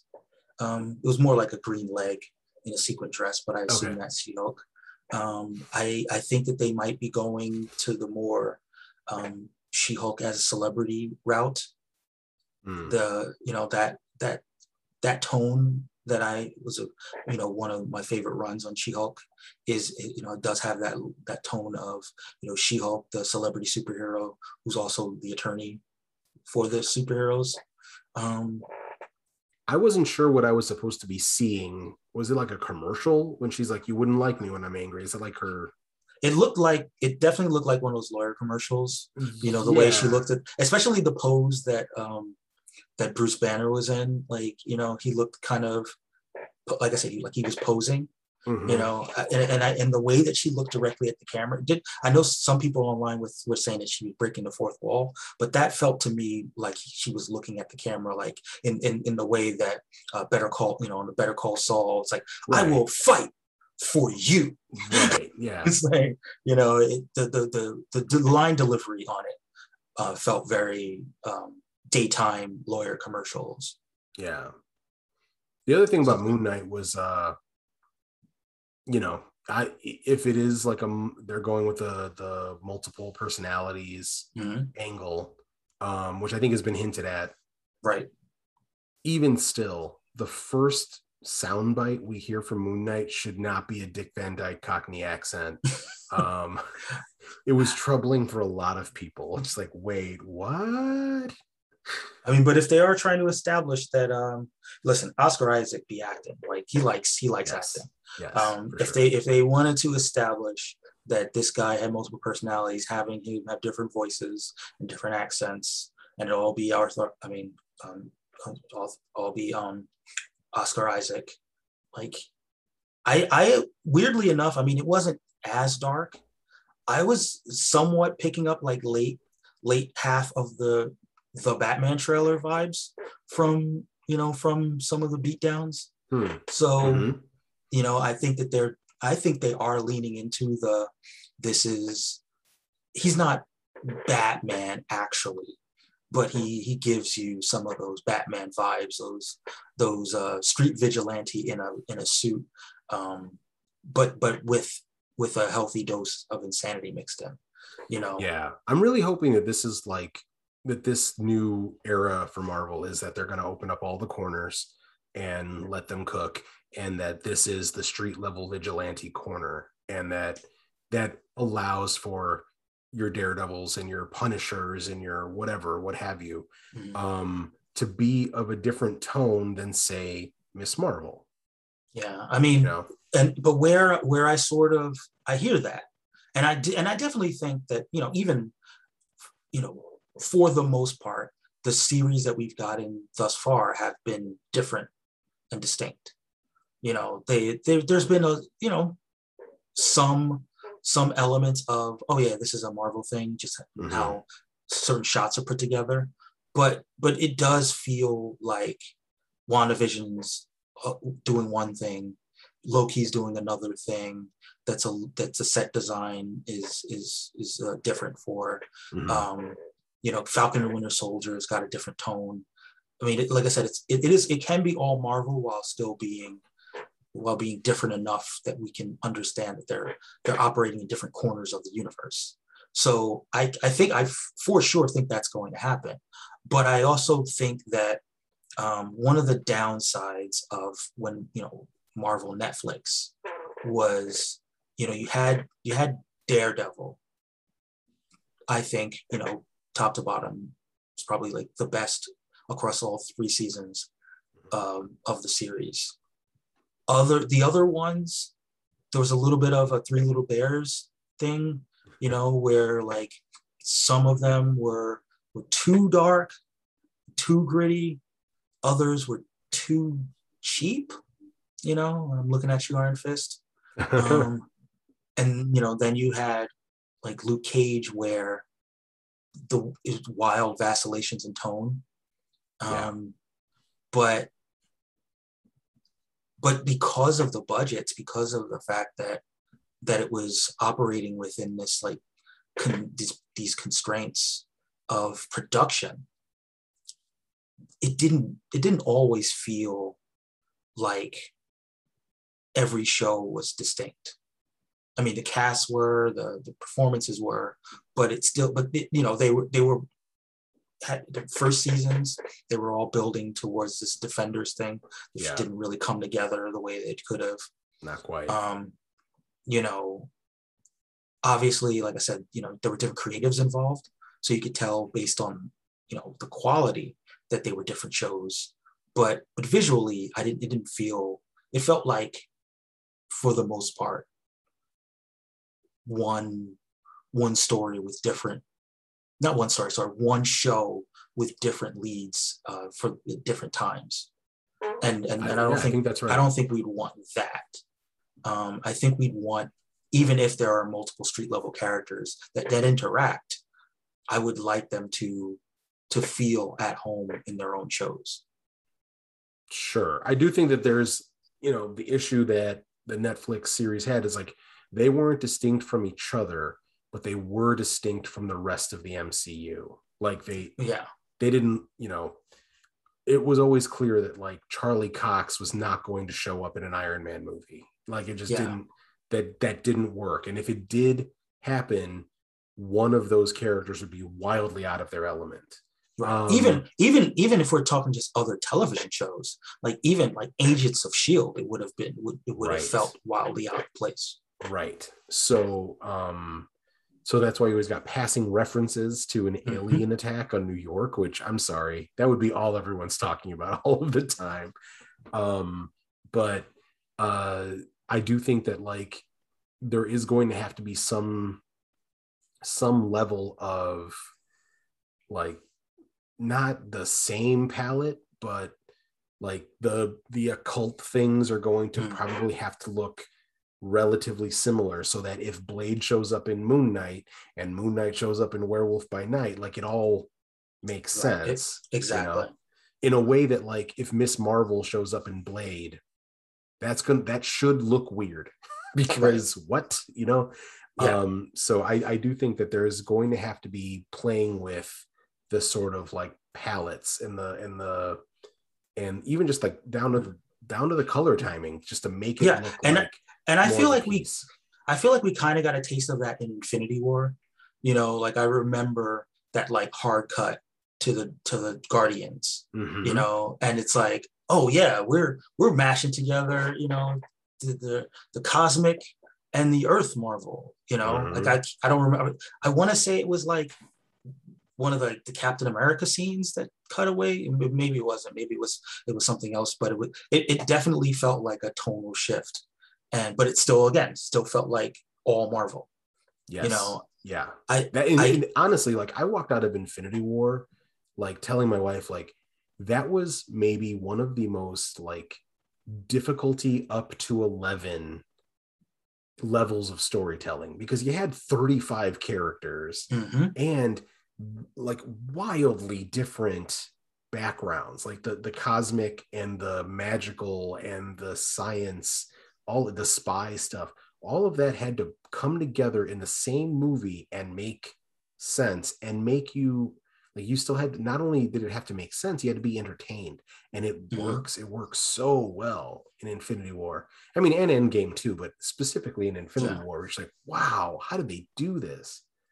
Yeah. Well, I mean, the other thing is that, like, to contrast the two, Infinity War was bringing all these threads together. Once the threads are together, you understand why Endgame, exists the way it exists. I mean, everyone's already together. Everyone's already got this united in this common purpose. They're, Thanos won, right? So it's the people trying to defeat Thanos or reverse the snap or what have you. Right. That's going, even though you had the time heist and you had that kind of stuff, like you're still dealing with kind of like one linear plot of these people are trying to do a thing. Right. Whereas in Infinity War, there's all these different places. They're trying to stop Thanos. They're trying to accumulate the stones for themselves. Some people are trying to defend the stones against, they don't trust each other. They're meeting each other for the first time. It's a whole, there are a lot of moving parts. And I agree. In terms of what kind of success it was in terms of how ambitious the project was to bring together all those disparate elements. And it's really, if we think, sorry, one more thing, if we think that we're culminating into something similar at some point, then it's going to be twice as ambitious the next time around. Yes, right. I think the what doesn't get enough credit is the Thor Ragnarok of it all, where you have like they start doing the work in Thor Ragnarok because you have Hulk who has never left Earth, and now he's on another planet. You've taken one of your Earthbound characters and you've moved them to the galactic, and you've moved Thor, who Thor's stories have either been on Earth or on this like Lord of the Ringsian version of space, and you put them in the more Guardians of the Galaxy-ish Ragnarok movie. I forget what's the name of that planet that they're on. The Jeff Goldblum planet. Wasn't it Sakaar? It wasn't Sakaar? Sakaar. Yeah, Sakaar. Yeah. So you've taken these characters in a way that totally works, but like Thor was part of this different version of space than the Guardians, and Hulk was always Earthbound, and you put them on this, for lack of a better word, like more Guardians version of space. Then in Infinity War, Hulk gets sent back to Earth, and Thor teams with the Guardians, and now you can start moving the pieces. And it isn't until Iron Man, Spider-Man, and Strange are in space that they team up with the Guardians. So like it all, there was like it was a very skillful moving of pieces so that it wasn't too fish out of water for anyone. It was gradual, so you didn't really, you were just turning up the heat, boiling the water slowly, so that by the end of it you're like, yeah, no, Rocket Raccoon is in Wakanda and this is totally fine. and what's his name, and Winter Soldier's picking up Rocket while he shoots a gun, and you have that not moment, asking why that raccoon can speak and is demanding his prosthetic arm. You have I am Groot followed by I am Steve Rogers. right. Yeah, like a lot of aliens we're seeing today. And yeah, it was all, the groundwork was started. I think Ragnarok is the first one where characters from other back, I guess milieu is the best word I can think of, is like you took the Earth character, you put him in space. You took the Lord of the Rings version of space character, you put him in the Guardians planet. Like, yeah, I mean, but that's why, when I urge people to do, like, there's like the full rewatch and then there's the essential rewatch. Yeah. Like Ragnarok is one of those, like, you might think it's light and airy, but it's an essential rewatch movie because it sets that middle piece of, what happened to the Hulk, when he left in Age of Ultron, like what happened to Thor? Why is Thor, like, you need that middle step to see why Thor went from this Shakespearean, Lord of the Rings in sort of space, to like rock and roll, cosmic, bright colors, more jokes, and comfortable with Asgard being part of the cosmos rather than this sort of god realm. Right, exactly. Which it could have been. It could have been this thing totally distinct from space. Right. Yeah. But anyways, all that to say, I'm excited for Moon Knight. Yes. And I guess we'd be remiss if we didn't mention, Ms. Marvel. I mean, we didn't get a lot of that either. We didn't get one of the infamous power change that has been wildly rumored. No indications as to whether that's actually going to happen. I mean, it's, like I said, it's been heavily rumored, but they did not confirm it in this sizzle reel. I would say at this point, I'd be surprised if it doesn't happen that way, right? Like, it seems, the heavily rumored almost seems confirmable because you're almost looking at merch stuff, like. And I suppose if she was going to be using her actual powers, they would have teased it a little bit at some point, perhaps, in the trailer. Yeah. Unless the effects are just too expensive. Right. But I'm still holding out hope that she will use her powers, but then also have this little purple trinket. Additionally, we got some announcements that we didn't know about before, such as Echo, which had been rumored, but was confirmed. Agatha, House of Harkness, which was also rumored, had been confirmed. And then we got some logos, Ironheart logo, Secret Invasion logo. With Nick Fury fully bearded. Yeah, but he's been bearded before. Has he looked that old? I've never seen Nick Fury look that old. He was, yeah. Remember, he had the one when he was incognito after like at the end of Captain America, or maybe at the end of the Avengers. One of those movies where he's supposed to be like kind of dead, but he's not. He just shows up. He's like, I'm still around. I'm Nick Fury. I mean, he was cleaner in Far From Home for sure, but Yeah. But you've seen him in his little like, you're not supposed to know where I'm at, doing things behind the scenes. He's just can't look like super spy Nick Fury at that point. He's wearing like shades and a Scully.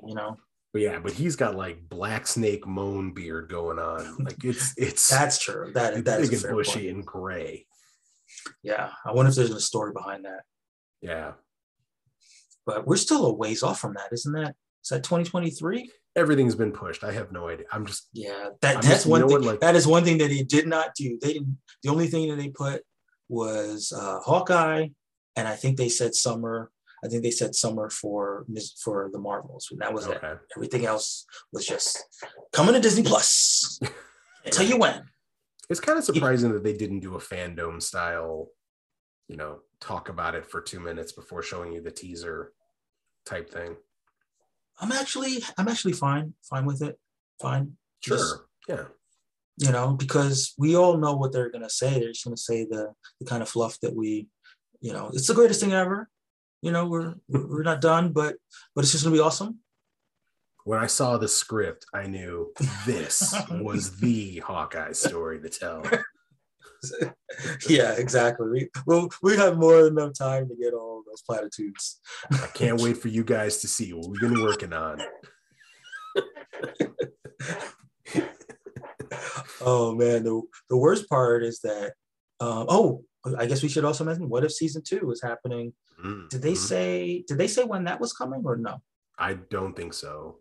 No, probably not. That's probably going to be a gap filler though, because if Ms. Marvel, people had thought Ms. Marvel was going to come out in March in the spring, but now it's being confirmed for the summer. Are they really going to leave a bunch of hungry/thirsty MCU fans with nothing between Spider-Man and Doctor Strange in May? There was also the I Am Groot shorts that are probably for small kids. That's true. I'm trying to think, was there any? And it was a Guardians Christmas special, but that's not this year, right? I believe that's next year. Yeah. What's interesting? So they're calling it X-Men 97. That series debuted in 92. Yes, but I think it ended in 95. Or I would assume it ended in 97, honestly. But they probably want to give like a little buffer. Like ended in 95, picks up in 97. Mm-hmm. It gives people the opportunity to say, like, since you saw us last, everybody got redesigned. They've all had plastic surgery. These people are married. Yeah. Interesting. But it's like, close enough that that it's still the same era, but enough of a gap that it doesn't, I don't think they want you to watch like the series finale of the original X-Men series, and then it picks up immediately after that, Fair. I think it's also interesting that they're giving us an X-Men series. So this is officially the first mutant thing that we've gotten from Marvel, correct? Like, well, Disney owned Marvel, yeah. Right. And it's just like hey, this is definitely a retro series. Do not count this. Like, yes, we're giving you this because we know how much you love it. Because we know how much you stream it, and so we're going to give you a little bit more of it. Yeah. It's like what happened with like Young Justice, where you had this beloved animated series, except on steroids because the show ended like 30 years ago. Right. They're like, we're bringing back a show from 25 to 30 years ago, and you're gonna love it because you know that theme song. You know when that theme song hits, like I got the the first episode of that is called Night of the Sentinels. Mm-hmm. And I got the VHS copy of that at Pizza Hut back when Pizza Hut was a sit-down restaurant. And you rented it from Blockbuster. I owned Night of the Sentinels on VHS from Pizza Hut. That is insane. Yeah. I mean, I can't wait. I mean, it's too bad. That's one of those things where I wish they could have kept the secret and they would be like, and it's dropping next month. Right. People would be losing their shit if there was an X-Men animated thing happening in December. Can you just imagine if they didn't announce it at all? Just released it? Like, wait, what? No, I mean you got to announce it because you got to get it because you got to get the reaction. But yeah, if it was an announcement that was happening as soon as we finished, the next time you open up Disney Plus, right, it will be sitting there. Right. There was the Cloverfield sequel Paradox. Yes. Yeah. Cloverfield Paradox. They announced it in the Super Bowl. Right. It was a commercial ad in the Super Bowl. And they said, after the game, it will be on Netflix. Right. That's how you do it. Yeah. And even though the movie was not very good, everybody watched it because they were like, all those people complaining about a Spider-Man trailer, like that's how you do it.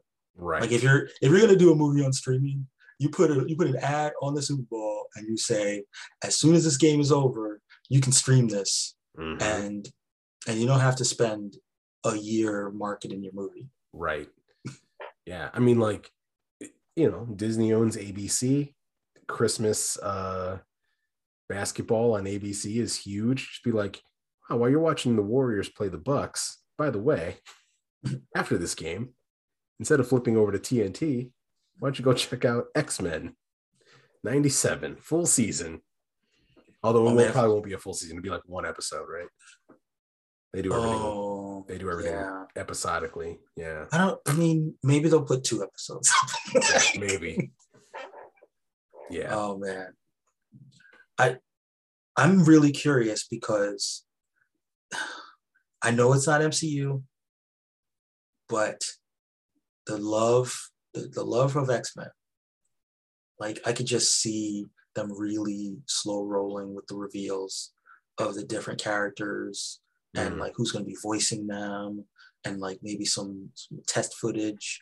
If they could make this slow rollout be a thing that people just are just hooked on.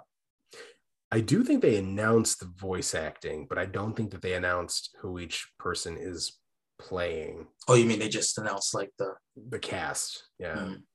And then one of the character designers for this upcoming series is on Twitter and apparently on Instagram and has been making X-Men portraits the whole time.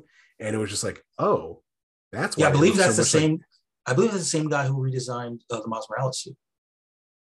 He's Chase Conley is definitely on the series, but I don't know if he was the lead character designer. Okay. But one of the lead character designers is on Instagram. I'll find their account and I'll share it. But they've just been posting these profiles of X-Men characters for apparently the last year, and and they looked like the 90s series, and I was oh, I think I know why you did that. And I think we may have just seen what these characters are going to look like, and they look gorgeous. They look amazing. So from the highs comes a little bit of a low, because I don't know if it's a low, but it's being received as such. There was a big rumor that dropped today that involves Doctor Strange. And was it today or yesterday? It might have been yesterday. Doctor Strange, Multiverse of Madness. That movie had been pushed back. We spoke about that a couple weeks ago. But coming with the rumor that it's being pushed back, or the confirmation that's been pushed back, is the rumor that quote unquote significant reshoots are happening with the movie. And including today, there were rumors that some of those reshoots might involve a certain God of Mischief. Really? But none of that's confirmed. It's just been swirling around. I mean, well, the reshoots part has been reported by the trades, but exactly what's happening in the reshoots as to whether it's just going to be, adding some pickup shots, or if it's going to be putting in new plot elements, remains to be seen. I mean, if you spend a little bit of time on Twitter, you know that people are saying they're panicking. They're panicking. The MCU is dying, and this is proof. Right. But we here at the Racial Draft, we'd like to take a more, a more sober approach to it, and we're just eagerly awaiting the lack of leaks, because nothing leaks, as you know. And it's gonna be a while between now and May. So as soon as we get off of our Spider-Man No Way Home binge, or whatever it's called, when you can't help yourself, it'll be Doctor Strange rumor season. People start clamoring, why haven't we got a trailer yet? Where's our trailer? Right. Yeah. They did say, like, the report was that some people are like, you're overblowing this. Every Marvel movie goes in for reshoots, and some are saying like 7 weeks to reshoot. You're basically reshooting the whole movie. So it is interesting. Like, I do wonder if this was something where, because this is the movie that Scott Derrickson left because of creative differences, right? Mm-hmm. And they brought in Sam Raimi, and Sam Raimi is certainly an auteur.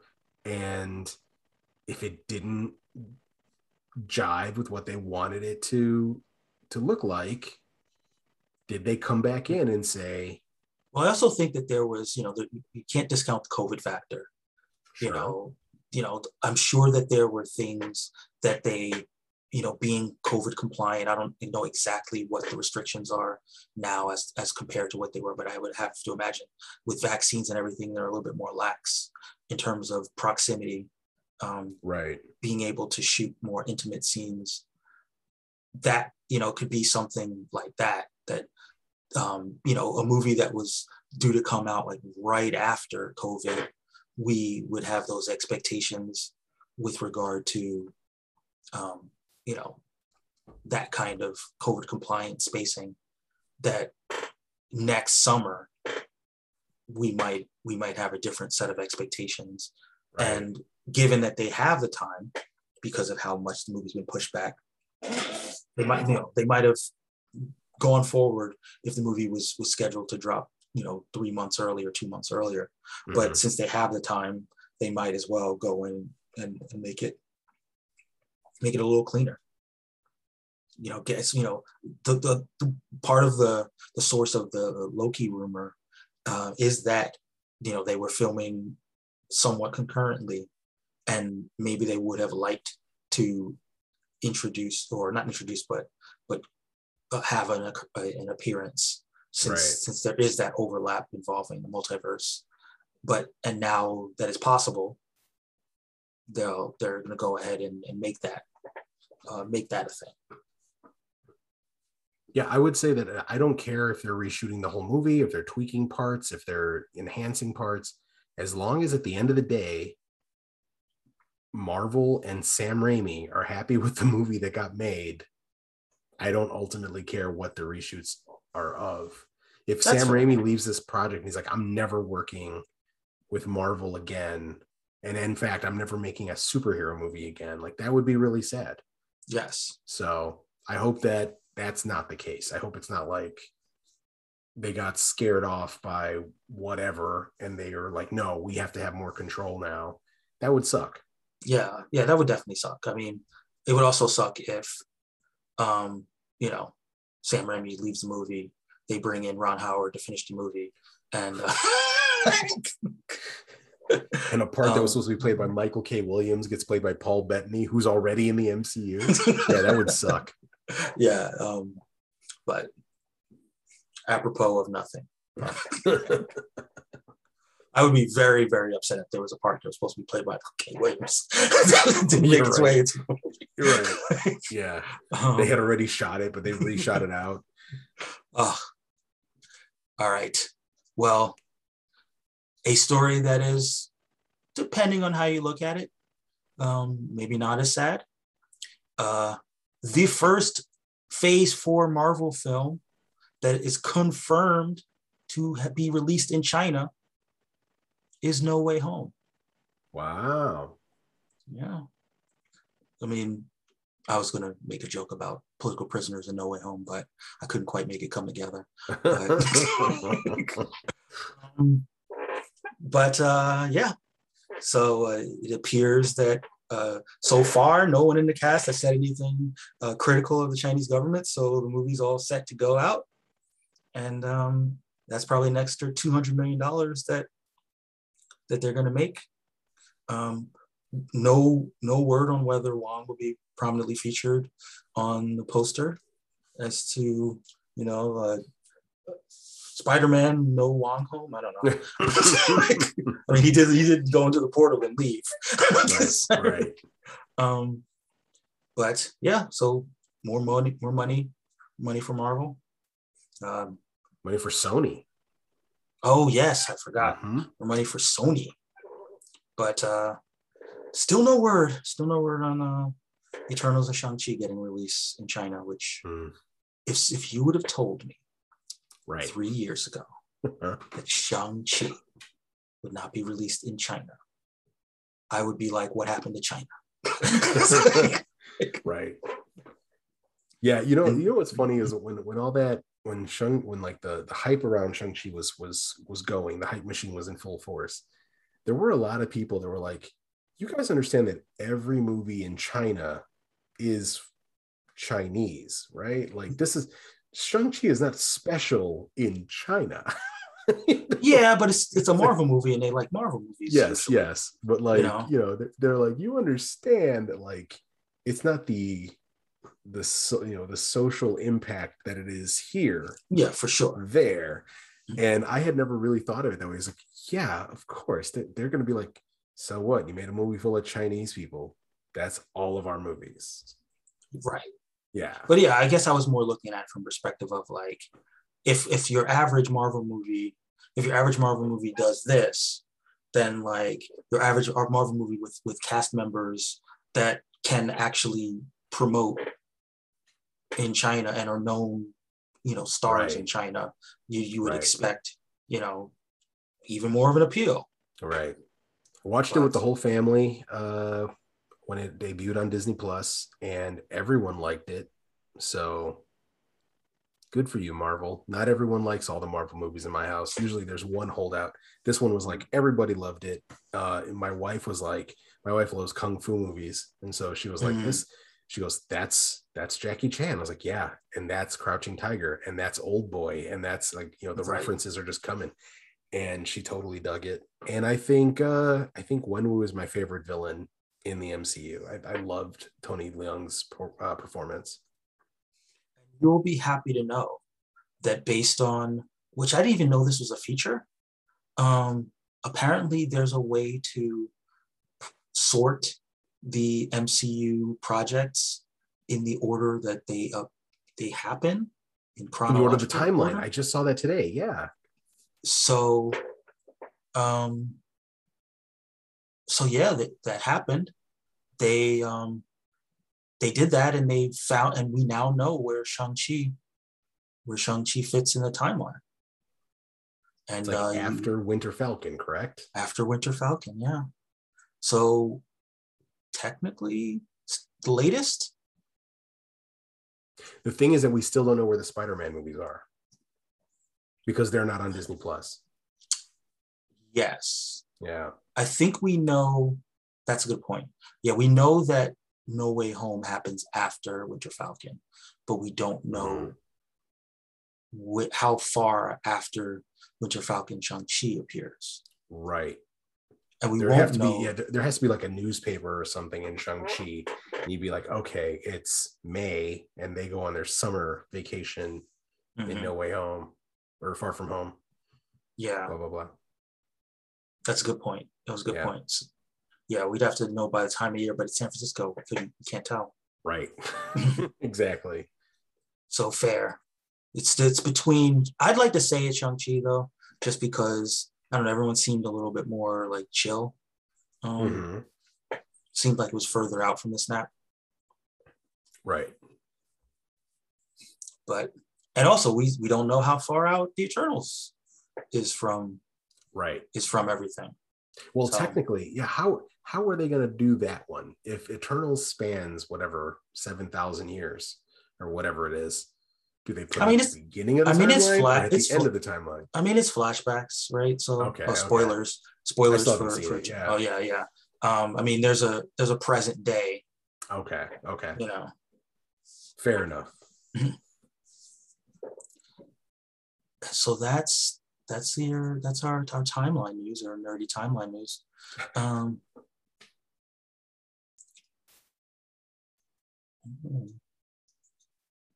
Sorry guys, little technical difficulties as I try to pull up the later stories on the docket.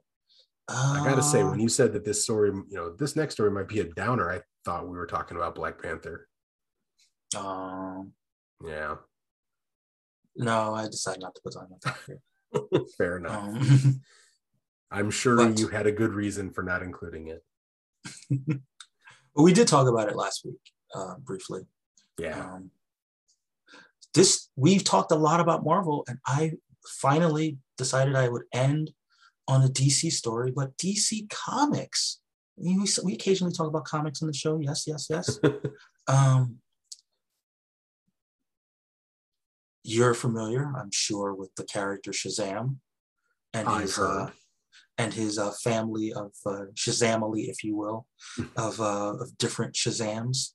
That many of whom are carryovers from when he used to be named Captain Marvel. Correct. And the Marvel family. But there's one, very popular of the Shazamily, Mary Marvel. Someone might ask, why are you called Mary Marvel if there's no Marvels in DC? Mary Marvel? I hardly know Marvel. Well, soon, let's see, I'm going to see 2022. Mary Bromfeld is her last name. She will be taking on the mantle of Shazam. No Mary Marvel, no more Shazam in 2022. Now, of course, gotta ask, what happened to Billy? Right. Well, this is a synopsis for the first issue. Billy's the new Iron Fist. Mary Bromfield has always struggled to determine who she is outside her family. Kind of hard to do when you're all superheroes. Now, after Billy Batson's heroic sacrifice, the power of Shazam has vanished, and she has been left powerless. Most heroes will be distraught, but not Mary. It's finally time for a voyage of self-discovery, and she prepares for a freshman year. How long have they been doing this? Freshman year of college and civilian life. But nothing is ever truly normal for this young hero because she's just been chosen as the new champion of Shazam, at least according to a talking rabbit sent by her estranged brother Billy. Will she embrace the power, or will it die alongside this world's hope of survival against the mysterious magical forces waiting to take control? So at least we know Billy's not dead, but he heroically sacrificed his Shazam powers. And in this book, starting February 8th, which is going to be during our season, the new champion of Shazam, #1. Look for it where you buy your DC Comics. Just random. They're showing her character design. They're trying to like make her a little bit on the thick side, a little thicky. I thought that, yeah. Which means now Billy is the talking rabbit. Uh, I was gonna say, like, you're calling it now. She's gonna have to get racially drafted. She's gonna get a little thicker. But yeah, so that was our final news story of the week. Was there any stories that I missed that we didn't talk about? There's nothing I can think of off the top of my head. So no. All right. Well, I thought we had a good talk. We had a fun discussion. We went through our racial draft business. We got some fun reminiscing about X-Men '97. A little bit about animated series and how they're going to fit Spider-Man. Hopefully, guys, if you hung along with us, hopefully, like I always say, this is your first episode. I apologize, but if you've been with us, you know how we do. And if you're new, we hope that you do it along with us. So come on back as we change the complexion of the comic book universe with more draft picks, more discussions, more hilarity. And until next time, all things are possible.